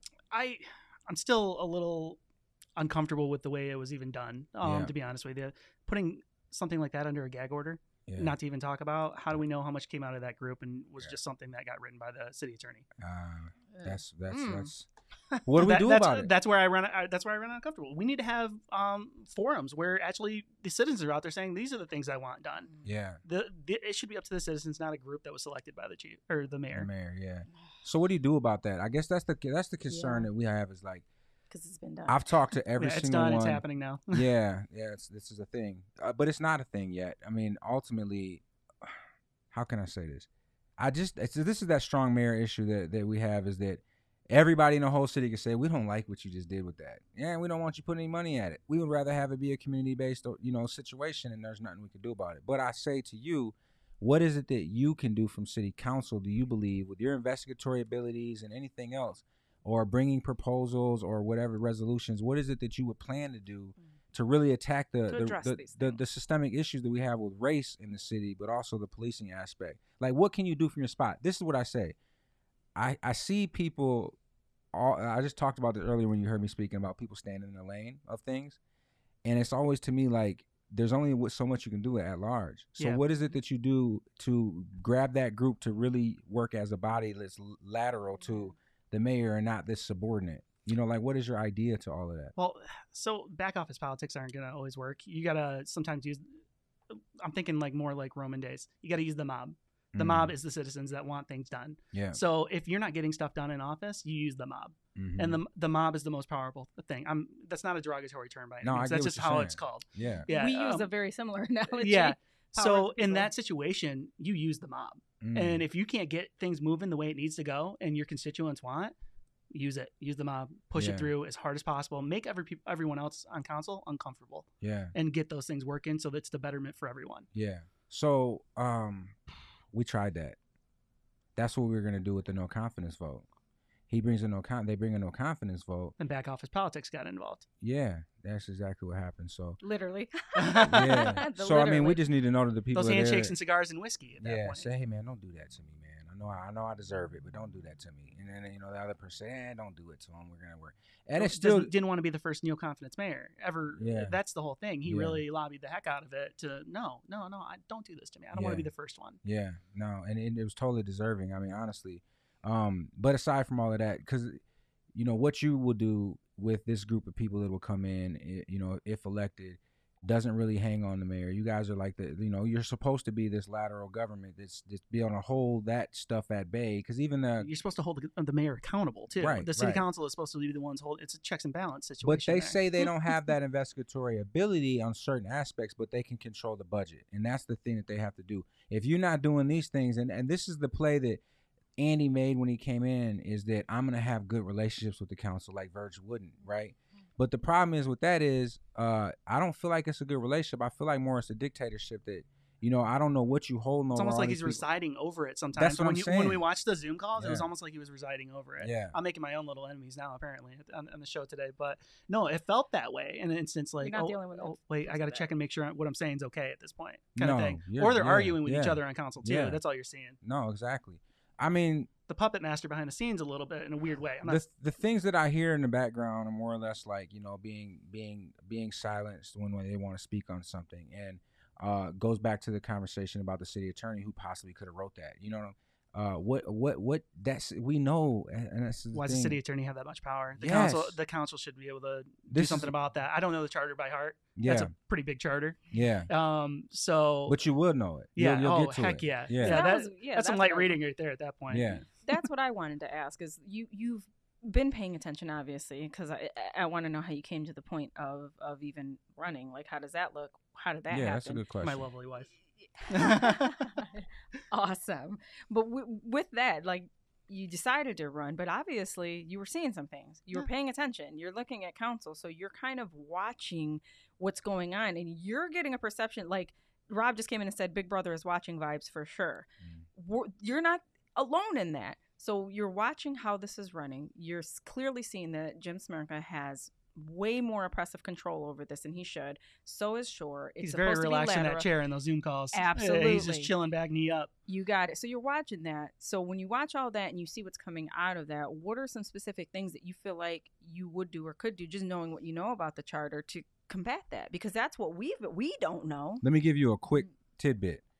When we were asking for an independent investigation by the council on the police department and the fire department with all the stuff coming out of there. First with Anthony Huline's situation. Actually, it was all the way back to the Dacre Street situation.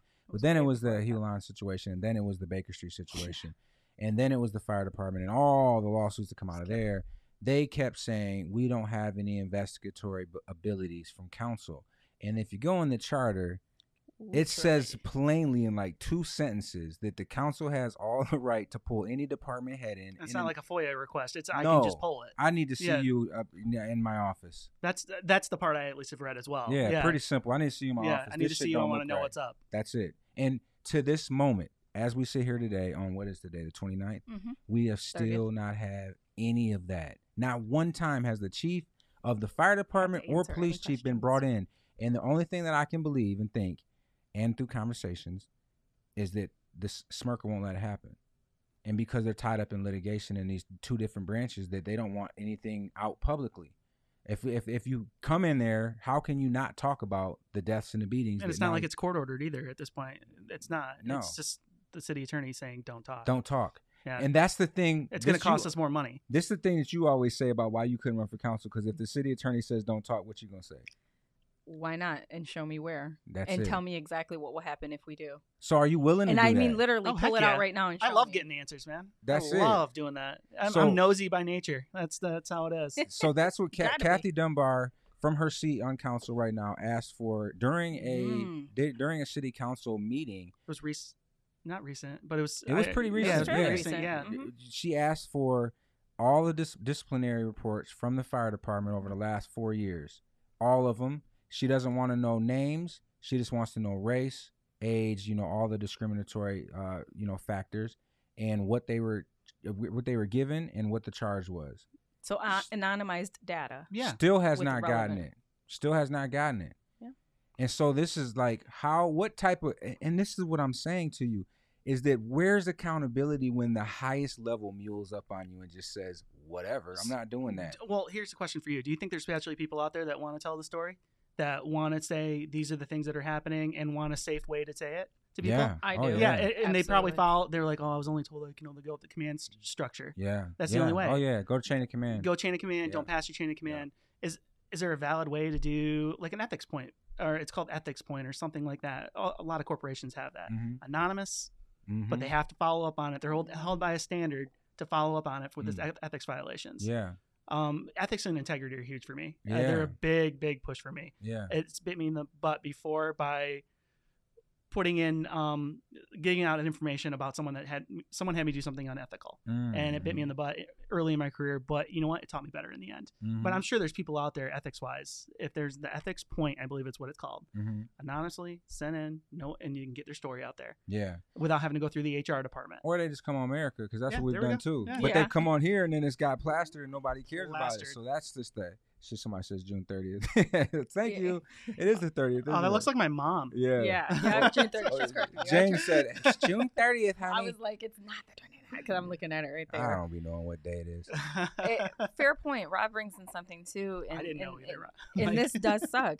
Rob said if she loses the mayoral race, she's out of there, and we got to hope a new one does it. Well, like and that's how you guys were talking earlier. Like everyone that's running right now has great things. They just want the betterment of the city.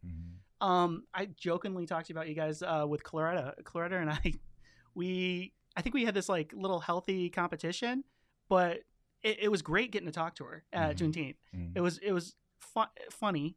She called me her arch nemesis, and I'm still laughing about that. It was like the bucket list item, like check off. I guess I'm someone's arch nemesis at this point. Right. But it was all in good fun. Like every time I've spoken to another candidate, it's obvious that we all just want something better for the city. That's it.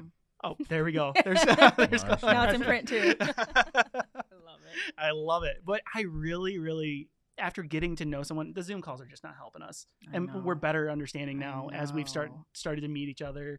And we just want to do better for the city. That's it. Yeah. We may not be on the same. You were great when you were talking to us. You guys are on pretty close to the same page, but not. Your ideologies are a little different, but you just want better things to happen. I think that one group talks about what we want in the end, and then the other group and yourself are talking about right now.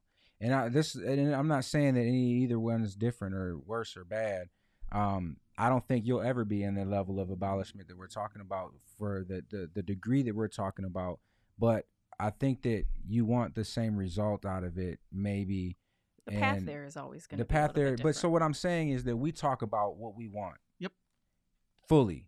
I'm not going to talk about the short end of it all. I'm not going to say, well, I want this today. And it's even like the defund police thing that came out, and it started to get watered down in committee where they're like, well, how about this year we just take this, and then that year we do. And it's like, nah, we want this like right now. You know what I'm saying? Like even the concession of saying over the next 5 years was a concession that we didn't want to give. So point being is, a lot of conversation is like when somebody says, like a Claretta says what she's saying, That's the ultimate goal we want to get to, like, period. And we would like it right this second. We're demanding it right now. But then you're saying, and I wouldn't say you're saying, but, you know, some people will say, you know, we want to get to that goal at this certain point, but like today, and ever since they signed the budget, I was like, all right, we got to live with this at this point. Yep, 1 year now. How do we do something with this situation that we're in right now and then prepare for the next one, like the Lansing People's Assembly, where they're actually figuring out so that when the next budget comes, they got something already to present and the Army behind them to say, this is what we want. Well, unfortunately, we're stuck to those 5 new officers too. Like those are stuck too. That 5 positions could have been awesome for other projects. I'm glad you said that. Thank you for bringing that in. So how do you feel about that? More cops aren't going to help at this point, especially if we're all concerned about training and those other aspects. Maybe that funding right there could have been used for more training or more other aspects. Or I don't know, counselors, investigations. Yeah, the 70 homicides that are that aren't. So that's 70 homicides. That means they completed, right? There's so many other young people are walking around with bullet wounds in them right now.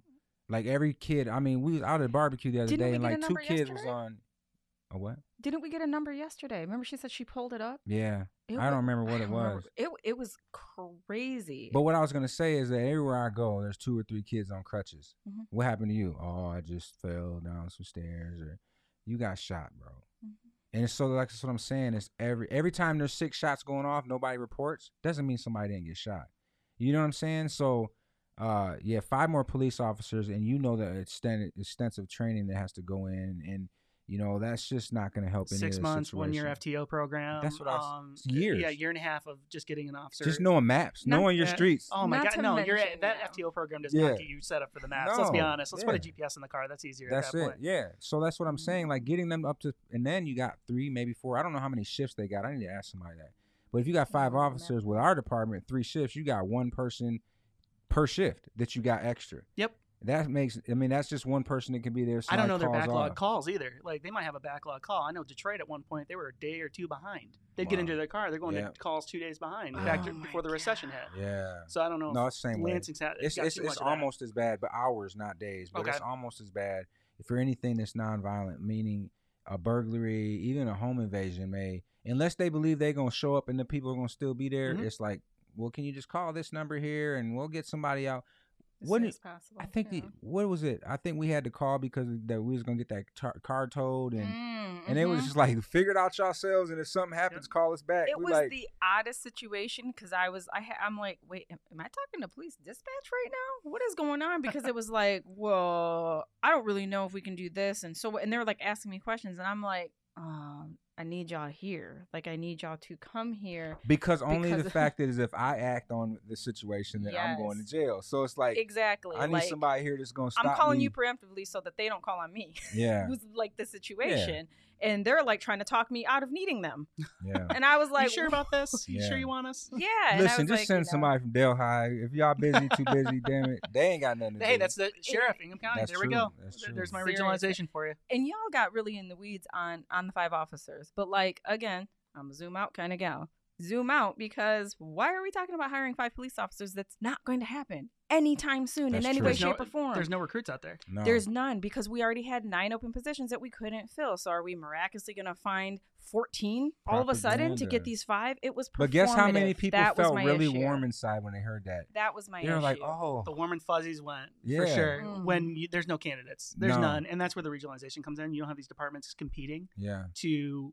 Oh, everybody wants to work at MSU. Yeah, the easiest job in the world. $96,000 a year or whatever they make. Yeah.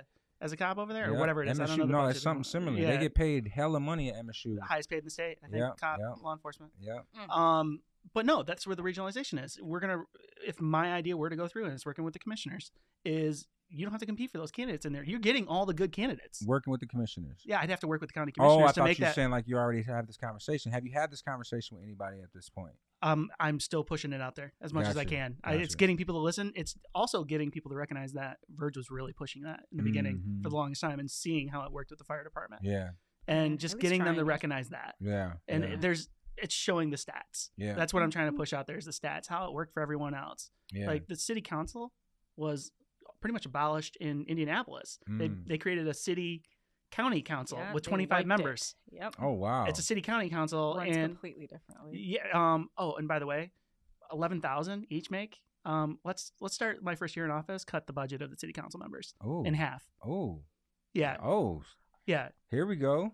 That's what I'm thinking right this. Because Yeah. Indianapolis, a city the size of Indy, Mm-hmm. paying their city county commissioners or counselor, whatever, $11,000, and the amount of money we could make in Mhm. Lansing. Come on, Yeah. that can be used other places. No, it's actually You should be it's like a wanting to serve, decent- not make money. Yeah, it's a decent little job actually. We've had that conversation Yeah. before because 24 is the reason why is- Bets are still here. Yeah, like, having another job, but like I had a job for a very long time making that Mm-hmm. amount of money. Yeah. When And I was in this is like the college, it was well less than that. And my interns, well less than that. yeah, I Yeah. made less than that for a long long time. Yeah. Long time. I used to think like 24,000. 60, 60K, like as a couple, is a Yeah. healthy living, like Yeah. all that stuff. Yeah. I know there's other people that are like less than that, but it's amazing.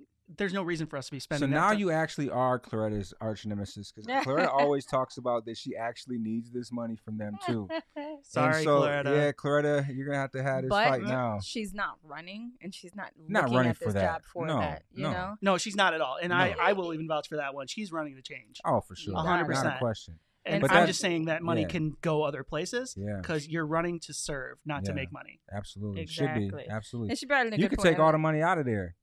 Everybody jumps on all these boards and commissions for free. Yep. So why can't we do this for free? But that's also creates an issue where these boards, and I just had this conversation with somebody else. Accountability. Yeah, Oh. well, not even just that. The ones that aren't appointed, or just why they get on a board. The boards. There's certain boards, and there's just a few around that we know are a stepping stone. If you look at somebody's path, in their political path, there's always certain boards that are on that resume. Mhm. And so they're unpaid, but they're paid in different ways. They're Mhm. paid because that is a literal stepping stone to another. And so we have a huge political machine issue in Lansing right now. Coming from the school board, moving into city council.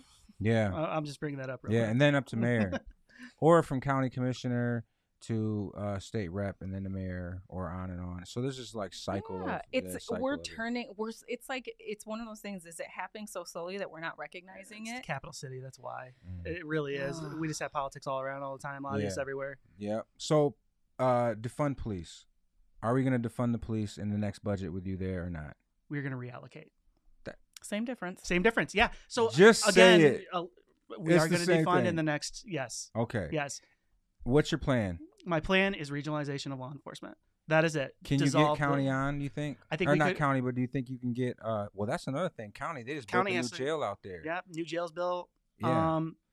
Sheriff is the largest law enforcement officer in the county. Like Yeah. the most important, the one So that we he would elect. want that budget then, really. The budget goes to him, Yeah. and he decides who the chief is. And then we But he's decide also who he elected. is. Huh? Yeah, but he's elected. Yep, Yeah, he so is we elected. decide who he is. But that also, that kind of messes with like because then we got other people like voting for what it's really the policing is going to be here. But So then, the bonus is all that policing, those ordinances have to follow countywide. So we just do drug paraphernalia in Lansing. That has to be countywide now. You leave Lansing City, the police department is going to be following the same rules across the county. And you're not going to have these weird little situations where someone's crossing into Meridian yeah, and they now are getting arrested for that paraphernalia that's and getting true. sent to the county jail. Yeah, You have that one law enforcement officer in charge. He's deciding what's getting enforced too at that time. absolutely. Mm. So defund, yes, but you call it reallocation, same difference. Rebranding and reallocation. Yeah. But you Whatever said makes us feel you understand that we have to take some of that 50 million and put it towards the work that's being done out here to And stop this. That is, you can. With this idea, you Yeah. can do that. What if they don't go for that? And they say, and then, what if they don't go for the regionalization, but we still have to take an attack on the 50 million? Still got to take a tag on the 50 million. Man, again, I'm using the mob again. I'm using the mob as much as I can because this is not a bad idea by Yeah. any means. I'm going to fight to at least change the policies Yeah. at that point. Yeah. I'm going to really push, but I'm not going to give up on my idea. Yeah. I hyper-focus, according to my wife. When I have an idea, I hyper-focus on that idea. Yeah. Hardcore. Yeah. We did this in 2 weeks, so I get it. We moved out of a closet into this. I'm the same way. Let's bring some comments in here. I What think we it's got important to going on? name too. Having an idea that's backed by research and statistics and Oh. data and things like that is always better than just straight pandering. Pandering is never the way to go, and we get enough of that. And whether I agree or disagree, I don't ever appreciate being pandered to. So even if I disagree with somebody, if they at least have a tangible plan and they're willing She to says act on it it, is- I'm like, It is not a bad idea, arch nemesis. So these guys are agreeing with your stuff. I like her the Black history idea. My brother is a history teacher over in Grand Rapids Public Schools, and he's actually working on critical race theory. Okay. To teach in the public schools and get the schools going towards that Good direction. luck with that. Nice. Yeah. Ginger with his man bun. Oh, running nice. around. Yeah, he loves the scenario. critical race theory going on.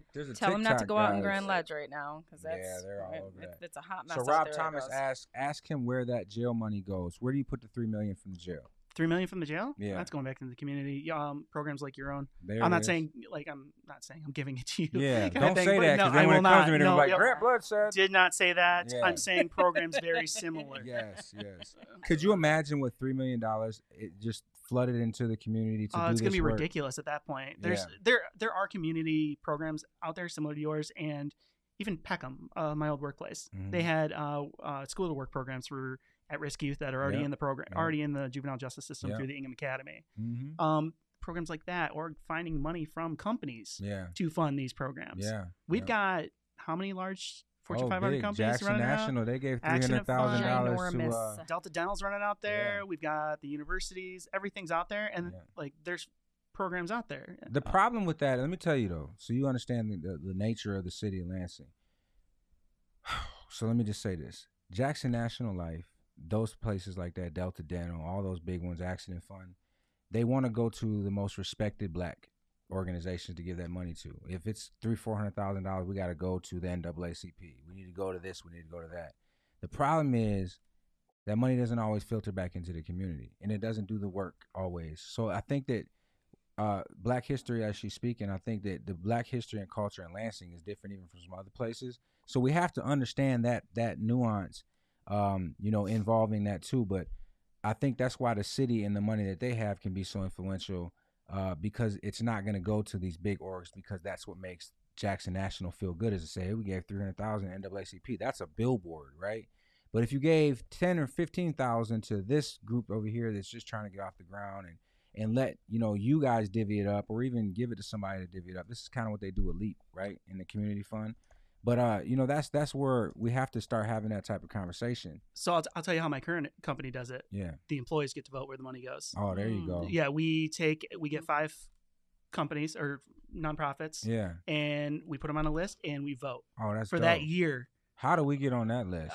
We'll talk later. Okay. Yeah, because it's just a nomination by an employee. Oh, perfect. That's all it is. That's what we got from MSU Fund. Yeah, the MSU Desk Store Fund. That's similar to that, and a lot of companies are adopting that because what's the big thing right now? DEI, right? Yep. Diversity, equity, and inclusion. That is dope, though. And we're realizing it's been inequitable up to this part. That is a more equitable situation. It's impact for companies too. Like impact for a company to have said they donated to the Lansing branch of NAACP means something to them to be able to say. But does it staying in their hometowns? Yeah, but not just that. The NAACP, the 111-year-old organization that's done all these great things, and so on and so forth. Not to say anything's bad, but I'm just saying that why put it through that middle person when there's for them to try to trickle it down to us? Like, just do the work, do the math, figure out where this stuff could go, who's making the impacts, who's doing the stuff, and get it directly to them. Cut out that problem, because that's really been an issue. Yeah. And it's like that gatekeeper thing that's been going on. Gatekeepers, barriers, all of the inequitable things that come with the grassroots, life, the grassroots world. It's very, very, very difficult. There's a lot. Rob said, "Power to the man bun." You ever seen Rob Thomas? I don't think you've ever met him. I have never. You can see his man bun in the picture. Oh, was he on the forum? He was. Yes, I saw that man bun. Yep. He was there. Full effect. Yep. Yes. And Clara's talking about the punitive system, and that's again, there's context in history. There's a lot, and I'm for that. The punitive side of things. Why are we arresting people for minor crimes that are nonviolent? Well, why are we giving them bonds for misdemeanors and then they end up dying in jail? Like the young lady who just died from the infection in her hand. She was in there for petty larceny, and then she jumped from 3 jails for petty larceny. It just doesn't make any sense. And even progressive prosecutors seem to not have an answer for that. Like, just chill. You don't need to prosecute everything. No, you really don't. That's what I'm saying. You can better someone's life by just teaching them a light lesson. I am working with currently, some people down there to try to figure that process out, where there is some accountability, but doesn't mean to be, jail time or ruining their lives and so on and so forth. So I've been doing that work, and a lot of people have been trying to do that work, and it's just such a slow process because you know, the only power the prosecutor has is either to prosecute, don't, or don't. There's no middle ground. It's not like they can by their own finger, you know. Well, God, there shouldn't be a quota system at this point. I know. Yeah, you know. It's a lot of pressure. It's a lot of pressure to have, and I think I talk about a pendulum, and with all things, our pendulum has swung so far to the punitive side of things that restorative isn't even in the conversation at times. And when it is in the conversation, it's like a blanket thing. We got to do your time I want to work first. at restorative, and we're going to just do it for all of these. And I'm like, nope. I live in the gray area. People are always in a gray area, and our judicial system has no gray area at all. Well, you got a lot of people, so there's a lot of moving parts in the judicial system. You got somebody who could be super progressive, like our current prosecutor, but then have a judge that's like conservative as all get out. You know what I'm saying? It's like, nah, they jaywalked. They got to do time. Well, let's be honest. That comes back to these like midterm elections too, where you might have an open seat for a judge and somebody jumps in. Someone just jumps in there. No one's paying attention. No. Yeah, midterm elections. Isn't that the truth? That's why it's so important. It's the only reason why this is so heavily talked about and everything else is because there's a mayor involved, and then last year there's a president involved. Yep. So there's times that you have to kind of really jump in there because in 2 years we're not going to. There's nothing really going on. It's a true midterm election at that point. Yeah, that's true. It's not going to be as polarized. Yep. And you know, we won't have to make propaganda T-shirts. Yeah, those are still coming. So we understand that we don't necessarily agree totally on the policing aspect if it stands in its current state, because you are saying that if you don't get the regionalism, that you know you just talked. I guess you said that. You know, you didn't address what you would do if we don't get that if you're in the seat. That's fine. Let's talk about the aspect of the discriminations going on. You've heard about all the discriminations coming out of City Hall and all the lawsuits and so on and so forth. Because that carries over to anybody that gets elected in this election. It is going to, the lawsuit carries over. Yeah. Lawsuits. Yeah, they're going to all be here. If you're elected in November, they'll all be here in January when you take in. More than likely, I don't think they'll be over. You know, how do you address the issue that brought those to the table? That's the problem. So, okay, this current administration, mayor, and I think Peter Spatafore is the only other person who spoke on it, you know, directly, is that we can't talk about it. It's in litigation. And I've come on there and say, fine, let's not talk about the actual, you know, thing that happened that is the result of this or the reason this is here. But let's talk about the things that happened to make it get to a point where they had to sue. That was exactly where I was going to go, is let's figure out what the issues are at hand at this point, and let's really just find the root of these problems. Have you heard any of those results or those solutions as it pertains to the place where this is all coming from? I think there's 6 people that have sued from the fire department. We've not heard anything about the fire department whatsoever, about what they're going to do there. Not even in the conversation. Now, in that racial justice thing, I did give credit because they talked about going through all the policies and they talked about, you know, training annually. You know, did they give deadlines though? No, exactly. Of course not. So you need to give deadlines with anything like this. Well, you know what's funny about that is that I gave them a letter back in 2018 when asked by the prior HR department what I thought I would need to be able to come back to that department and feel safe and comfortable and know that I wouldn't be retaliated against and all these other things. And I wrote a letter that looks very eerily similar to exactly what they said, and I have that letter. And so it's crazy. It's a plan. Because it's exactly what I said. You need to have yearly for all onboarding, trainings, bias trainings, all those things. I said that, you know, you need to make a concerted effort at diversity and getting, you know, diversity into this department. You need to look over all the AOGs to make sure that, you know, all of these things are equitable, like almost exactly to the T what they wrote on that.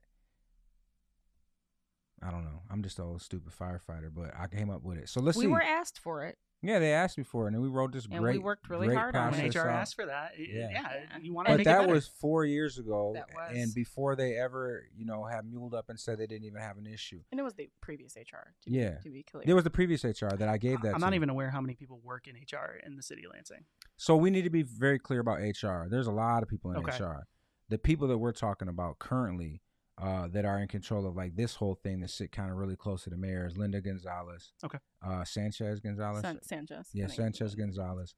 Nick Tate, who used to be the labor negotiator, which means he would be the one who would field the complaints when you came in, and he was working in the city attorney's office at the time. Mm-hmm. And then Elizabeth O'Leary, and those were the 3 key players that really fumbled all of this to have all of these lawsuits. They are the ones who just did it all wrong. And I think that I can't really state on that, but they're the ones who really had a big hand in all of this. And then the mayor was brought into the conversation and allowed it. Well, the first thought I'm coming into is the HR department taking their annual trainings themselves to actually make sure these situations don't even occur. Yeah. They should be doing that and re-updating the policies, re-looking at all the policies annually. Yeah. Or at least annually. Yeah. I think so. But you got to have somebody in there that knows what they're doing too, because it's been known over and over again that, it's kind of a startup career that they're in. And then Linda, has never been an HR director. So that's like brand new to her. And she was kind of thrown into that because of whatever reasons. I mean, I could speculate why she's there, but people get moved around that aren't necessarily the person that has the resume experience or the right job, but they're in a circle, and we've got to keep everybody. Yeah, but because you're within that circle, you can't do that there for whatever reason. But we'll put you over here regardless of what your credentials are, and we've seen a lot of that. But now we're seeing the fallout from that, and the fallout from that is things not being handled correctly with no recourse. Right. None. And then it turns She's like chomping at the bit over here. She works in HR. So. Yeah. She's like, I am appalled. Like, this is disgusting. She's like, oh, well, because, and I've done HR work. That is not how it's supposed to be. We are seeing a lot of the protection. Most qualified person should be the most qualified candidate. Yes, and it is a very objective situation. It is not your job to make a determination or assumption or anything like that. And we are seeing a very polarized situation where we've got HR constantly trying to protect the city, the department, whatever, and then you've got the city attorney doing the exact same thing. So it's like, what the heck do we do? But the idea that I always had about HR, because I never really had an HR department in any place I worked before this. I was a contractor before, and we didn't have an HR. My HR department was my dad and his secretary. You know what I'm saying? And then I worked at AT&T, which the HR department was in Detroit or someplace. Like, it wasn't ever anything like that. So I just always heard when I came into the fire department, like the HR department, if you have any issue, you go there. Everybody was scared of the HR department. It was like, if you go to the HR department against somebody, it was like the worst cardinal sin you could do. It's in your file now. Yeah, it's like this thing. And then when I went, I was like, all right, I got to press this 911 button. I'm going. And I went and then sat down, and it was like, this is nothing. Like, you guys are just gathering information and just send me on my way out of here. There's nothing really in play, and so every policy that they try to build on race and ethnicity, all the discriminatory factors, it's already there. There's already an ethics complaint. All that. There's already discriminatory policies in place. They just don't do nothing when it happens, because it's almost like if they do something, then they're admitting guilt. And if they don't know if they can stop it or not, then they've admitted guilt, and now this process is going on, and now they're going to be sued. Yeah. So what about a peer review board? We have, in my current workplace, there's a peer review board. If you get terminated, you can request to be in front of a peer review. I love that idea. Yeah. I love that idea. As long as it isn't my peers from the fire department. As long as it's like, bring me the Parks department or somebody else. I seen someone Parks you don't work with. They'll let them review the file. No, because the good old boy system. Yeah. And that's like really in place in a lot of different places, man. I mean, there's legacy in there. There's all these. I think it's just like any type of environment like police and fire, you're gonna have. Guys spend most of their lives together. You spend outside your family. You're with each other all the time.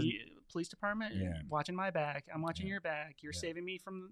I would have probably been. I'll tell you, just be honest, like how I feel about this. I would have probably been in a better position at my job had I just punched the hell out of the guy that did it. Probably wouldn't gotten fired. Nope, I wouldn't have probably gotten no trouble if I had just took it to the streets. So now I came from the streets. I understand. I've broken every knuckle in my hand fighting. But I come into this environment like I can't be that person in here. I gotta be. Obviously you can't be that person. But that was what they wanted, I guess. Like if I had to just been like, bring your ass to the basement, let's go. I probably have been one of the guys. They'd be like, oh, I love you, guy. I'd knock somebody out, and we'd have been good. We grew up in different lives in general, but that was the way we solved issues. And I was all the way good with that. We just made sure we left school. Yeah, and we weren't gonna get expelled. I would have been all the way good with that. But so that's what I'm saying. I tried to play their game and their system and go up there and tell and. But let's be clear. Tell it's not even in my vocabulary. Tell. But let's be clear. You were trying to play a game within a system that was never designed or intended for you. No. So I think that's something. There's the diversity. The system's completely broken. There's the diversity coming into a bad system with no equity, and then here you go. Now you just lock me into this situation. Is like it sucks that we're living it. Doesn't surprise me because when I look in retrospect, because I lived it, I can now do that. But living through it and watching him go through it was very, very difficult. And watching him go through it now, but like in retrospect, it's like I'm not shocked. What did we expect? No, but there's a lot of people who put up with it. That's just really what it is. A lot of people just put up with it. They come home angry. They end up, retiring and not being the same person. But what do we always say? You caught the right one. Yeah, caught the right one for sure. Erica always. Rob, come on, man. Look here. Erica always gets all the celebratory. Yes, speak, girl. Yeah, fist up. I don't get none of that. No matter what I say, I can solve like the mystery of aliens on here, and they be like, That's funny because we were in a physical space, and while he was talking, I was like, bursts of physical applause. That's cool. When did I get that? In the auditorium. See, he don't even realize it. Oh, He be in a zone. I He don't just even be in the remember zone what I be because he's saying. in. I got You down. I was really like, do. what did I just say when I was Literally, talking right there? he's like Will Ferrell and just like, what just happened? That's it, like literally. You're making me picture that scene now. That was how it was. Oh, Claretta says she said preach earlier. Referring She to did. me. But guess what, Claretta? Thank He you. didn't even see it. Scrolled right past it. I Thank seen you. it. I saw it. All I saw it. seen next was, "Wow, Mike, you can't come to my house" or something like that, right? I don't know what that was. She did not See, say when you we couldn't come we to her usually house. take the comments off of there because we all kind It of get can be messed up in that. distracting. Oh, And when I we was looking over a couple times. Yeah, so the thing is that this is new to us too, being in studio, to where, you know, we're usually looking right at the screen while you're on that Zoom where your wife is at. We're usually kind of looking there, and we can see the comments come up, but you can't see them live. So, but now we take them off usually because it does distract the conversation. If somebody says some real derogatory stuff on there, we can't just ignore it. Like we all see it, we're like, whoop. You know, but we can't not actually, you know what I'm saying? Sometimes so I'll address nobody it. does that usually on the our No, fan, but there's a great, and that's not what we're here to do. That's not what we're here to do. That's not what we bring guests on to do. It's to have a good, honest, transparent conversation that sometimes we don't get to have. Towards the end, though, we always end up bringing it up because we do want people to be able to give the comments, you to be able to hear directly from them. I think that's one of the most valuable things that we are missing is literally politicians. And if you're a candidate, you're now a politician because you're venturing into that world. Sorry to break it to you. Talking to the people is the only thing. That is the thing. Yeah. That's it. That is the thing. And it's like somehow we forgot all about that. That is literally the job, is talking to the people, because how do you know how to do your job if you're not talking to the people? Right. What ward do you live in? Fourth. Okay. Fourth ward. All right. Okay. I'm rooting for Elvin. Really? Yeah. That's interesting. Yep. But it makes sense though. Yeah, that does make sense. Why? Elvin, just that personality, man. Yeah. And we have very similar thoughts, I believe. Yeah. That personality, I've just really locked into that personality. He's a good dude. Love everything. If he gets elected, I really hope it happens. Really? I was not pleased with I forgot to go to meetings. Mm-hmm. That situation. That really upset me. How do you forget to go to meetings? Yeah. They're on Zoom now. So, yeah, I mean, I get that. That's your personal perspective on it. I've forgotten to go to meetings sometimes because I have a lot of them. But the Elvin thing makes sense. Elvin and I had a conversation, and I was like, I mean, his strategy, I understood it. Like, I understood the strategy, and that alignment makes total sense to me. It does to me, Yeah. too. It does to me, It makes too. total I've been sense meaning to to me. give him a call because he's in the ward, too. Okay. But I told him already to his So face. I was going tickets, for him. tickets. Have you talked the about thing. having one, getting on one, or trying to figure out a way to get on one? I have not. I'm really just kind of doing my own thing. Yeah. I really am. I'm the quiet, like we said, kind of just in the background a little bit. Nudging a little bit from Nudging the background. around. I get it. No doubt. Yeah. So we talked about why you wanted to become a councilman and what you've gone through. And so who are you? Like, what do you do? You said you're a 2A advocate. That's dope. What do you do? Like, what does your day-to-day look like? Like, what do you know, I mean, obviously you work, but what do you do for fun? You guys said you just left, what is it, LBC? I think you said you had a date night. I brew my own beer too. Oh, so do you? that wasn't ready yet, or I would have brought you some. Okay, nice. What kind of beer is that? What is it? Oh, I'll mix it up. I've done a bourbon pecan milk stout before. Milk Milk stout. in it? It's lactose in it. Yeah. Oh, no, can't bring me that one. Yeah, you can't bring me that. If you got some almond milk beer, Almond milk. That'll be the next one then. yeah, do an almond milk beer. I can do that one. I can't. I don't know if that would go over well. That might not sit well. In there. Milk and beer just don't sound like it sit well either. That's gonna get in my stomach and immediately curdle up into a little ball. It's gonna like, I don't know what that, like milk and just anything else. That's like, I remember when I was a kid, I did this experiment. I was probably 5, and I went into the kitchen while my dad and my mom was sleeping. And I brought out all these different things, and I mixed it all in this big bowl: milk, Kool-Aid, syrup, all of this stuff. I don't know why I did that. I just want to see what it all looked like in your stomach or something when you eat and drink it all. But Did you drink it? no, I didn't drink it. I just left it So there. I drank that concoction on a dare. When I was a kid, if you dared me, I would do it. And my sister did that, and I drank it, and it was disgusting. I think I got milk paid and up. anything don't Yeah. taste good except chocolate, I think. Really? Yeah. Really? Like to drink? You didn't drink milk as a child? Hell no. I grew up on a dairy farm, You know- so there's I milk was- all the time, so I Yeah, couldn't see, get away with these that. It comes out a little yellow, so it's a little deceiving.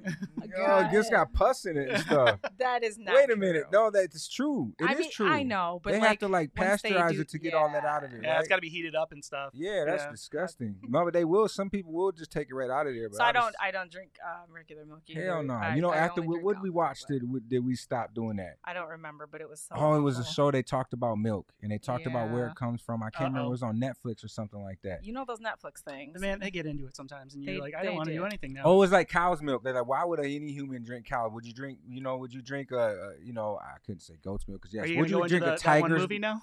Huh? You can milk anything that has nipples. Yeah. Here's the thing. I get it though. Like I don't want to drink breast milk either though. But here's the thing. To be clear, first of all, breast milk is delicious, and I've tasted it because when you're tasting, I guess I would, but I wouldn't. When you taste it on a bottle, just whatever. So just to be clear, for Tiger's you milk, gonna put it in your cereal? Good. If it was the only thing I had. You put somebody else's breast milk in your cereal. Listen, I didn't say somebody else. Oh. That's just gross. Like, I don't even drink after But you drink another cow milk? Come on, this is Here's what I'm talking the thing. This is my case for that. If a Tiger's milk tasted good, yes, I would drink it. Yo, milk don't taste good. Milk does tast good though. That is a preference. So every this meal is over thing. there.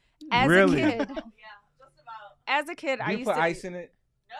So down. I used to put ice in my milk when I was a kid. Like fresh summertime, it's like 90 degrees out. Dom will come in the kitchen and just throw some ice in the. I always talk about him about this. He'll come in there and throw some ice in the cup and pour a bunch of milk in it. I'm like, yo, what are you doing? It's hot. Like I want a Gatorade or just a straight water with ice in it. He'll go in there and drink a glass of vitamin D milk. I drank milk as a kid. Yep. Literally, not even just with meals. I would literally go in the kitchen and drink a glass of milk because I did love it. You can cook fries and vitamin D milk. I do though. Yeah. Like some people just crave a glass of water. Sometimes I just need a glass of milk. Exactly. So I do not doubt people that here's the thing. I cannot handle it and process it as much anymore. Dairy is a little rough. Look at Rob. Rob said as we get older. The first person to grab a cow titty had to be an MF. Everyone's just looking at that guy like, all right, or girl, like, what's going on here? Well, you know what? But then they tasted it. So that's the thing. I don't judge it by because it comes from a cow or because it comes from this. Because we as humans, hello, and I get it.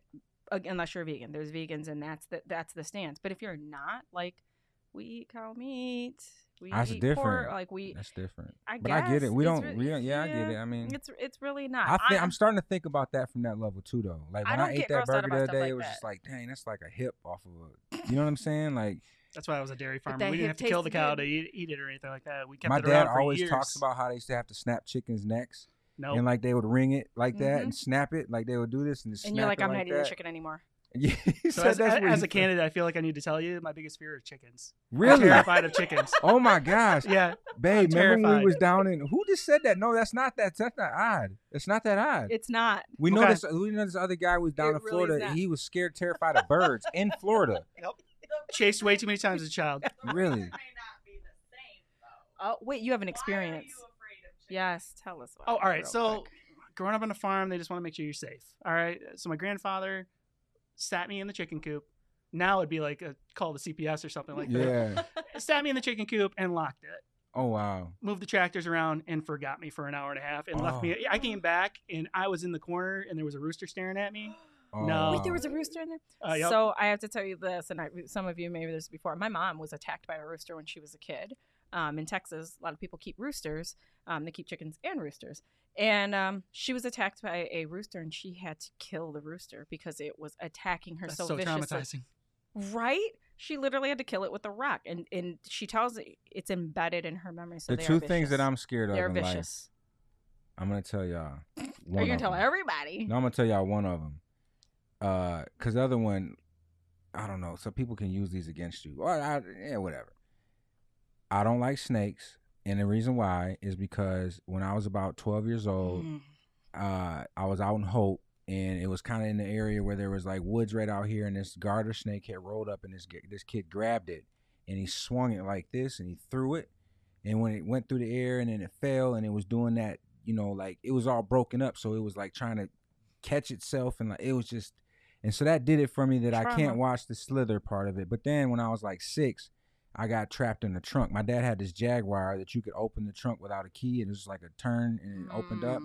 And me and my cousins who used to traumatize me and put me in the Iron Sheik and all this stuff, they used to traumatize me. I was like, just get in there. I promise you we'll open it back up. We'll promise you we'll open it back up. Yeah, they always promise you. Yeah, just get in. I promise you. It was like the dead of summertime. I was like, okay. I'm all happy. Like, all right, you guys sure you're going to open it? You promise? I'm like 5, just this cute little button-nosed kid. I get in here. They left me in there for like 15, 20 minutes. And it was just the most traumatic 15, 20 minutes ever in my life. And they all thought it was funny. They laughing. And I'm like, no, seriously. You know how somebody's doing something to you that you're like, you're like, I can't wait, take no, this. seriously, stop. Yeah, no, seriously, you guys. And it's like 15 minutes of that. It was a long time. It may not have been 15. I was like 7. Hey, it felt like longer. Forever. Yeah, at that point, everything is. So I don't like tight I just spaces. want to say, though, I was just thinking about that experience, and that is horrifying. Chickens are, Rob just said, nah, man, chickens are aggressive. They are. Unless you get it by the neck. They run and they peck. Neck, I don't know. Yank it. Pop. Listen, but as a child, you don't know that you can just like football kick a you don't think about that. No, and plus, you don't want to scared. hurt an animal either. You're like, oh, it's an animal. Don't want to hurt it. Not until that's dinner. my mom who bashed its head in with a rock. Good Lord. He just wanted to keep me safe. I know that to this day. Like, he just wanted... tractors are being moved and stuff like that. He was just trying to keep me safe. But he forgot. Yeah. He's like, this is a safe place for you out of the way. I promise I'll let you and out. you're like, welcome to my lifelong fear of chickens. Yep. Now, I love the man to death. Like, probably the biggest idol in my life. He passed away when I was like 7. But I told you, like, the best time of my life was going out hunting with him and just sitting there, and he'd open about his World War II stories. Yeah. That was the only time he'd ever open up about that stuff. Love it. So we're coming to the end here. I do want to say a couple things. I think it's important. I think it's important that you do understand your, distance and proximity to growing up here and those differences. We had this conversation earlier. We asked Linda Keefe, what she planned to do about certain things, and she just came up and said, I'll ask things that I don't know. I would hope that if you do get elected, you take that stance that if you don't know, you don't try to be the magic pill and all of that, and just, ask the community. That's always going to be the go-to. Outside of that, is there anything that you wanted to tell the people, like you got that opportunity? I think they got a good opportunity to see who you are. I think they've got me down pretty good. This I hope. is what we needed, I'm a right? pretty personal guy, I hope. Yeah. Get a hold of me at any time. Vote Gblood. VoteGBlood@gmail.com. Gblood. I like that. I do. So, one thing he taught us while he was here. He's Grant Blood. Let me show you guys this. This is one of those today years old. Yep, today years old. This is his card. Grant M. Blood II. And I was like, oh, you're a second. I'm a junior. And he was like, yeah, you were named after your dad. And I was like, yeah, weren't like we all. And he was like, no, I was named after my grandfather. That's why I'm the second. And then so tell the story. Oh, for the grandfather? Yeah. I honestly believe it must have been something like the nurses, I believe, were nuns, because I was born in a Catholic hospital. They're like, oh, this is how it's supposed to be. And like, it's it's just true. Yeah, it's. But no, I always had that question. I never knew, like, cause a lot of my friends would be seconds or such and such and such, and I was always a junior, and it never made sense to me. I was like, why am I a junior? They're a second. I love the junior. I love my name, but I just never made sense to me. And then when you said that, I was like, oh my God, how did I not know that to this point? My dad told me at one point, just this is what it is, kind of thing. Because my dad's a senior. Yep. And then so your grandfather wouldn't be anything because it jumped. Grant Michael Blood. Yeah, it jumped. So then you would be this. That makes sense though when you literally think about when he said it, I was like, yeah, you can't be a junior. You'd have to be a second because you're just the second. And there won't be a third. There just won't be a third. Why? You said you didn't want to carry it on. I don't want to carry it on. It's just one of those things. I just don't want it to run. Really? Yeah. I like the name Grant Blood. That's kind of a G Blood too. Well, except for when you go to the Red Cross and you want to give blood, they think you're granting blood. They think it's a joke. Yeah, blood, line 1. Everybody's giving blood.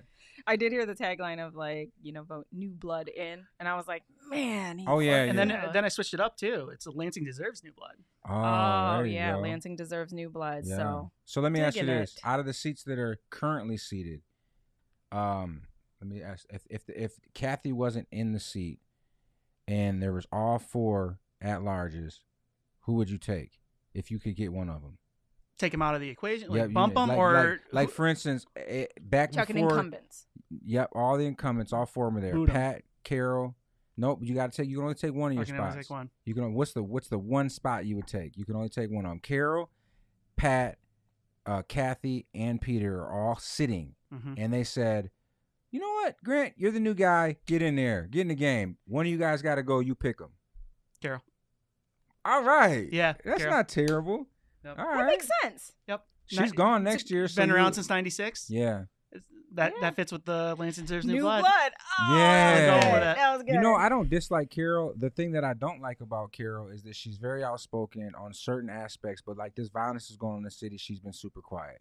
You're so policey and so this and so anti-violence and all these things, wanna but hear because it's something. affecting just a certain portion of people, yeah, it's been it doesn't seem to disappointed. be important to you enough. So, you know, those are those things, and that's cool. But honestly, I just really like the New Blood thing. I think that there sometimes you have to.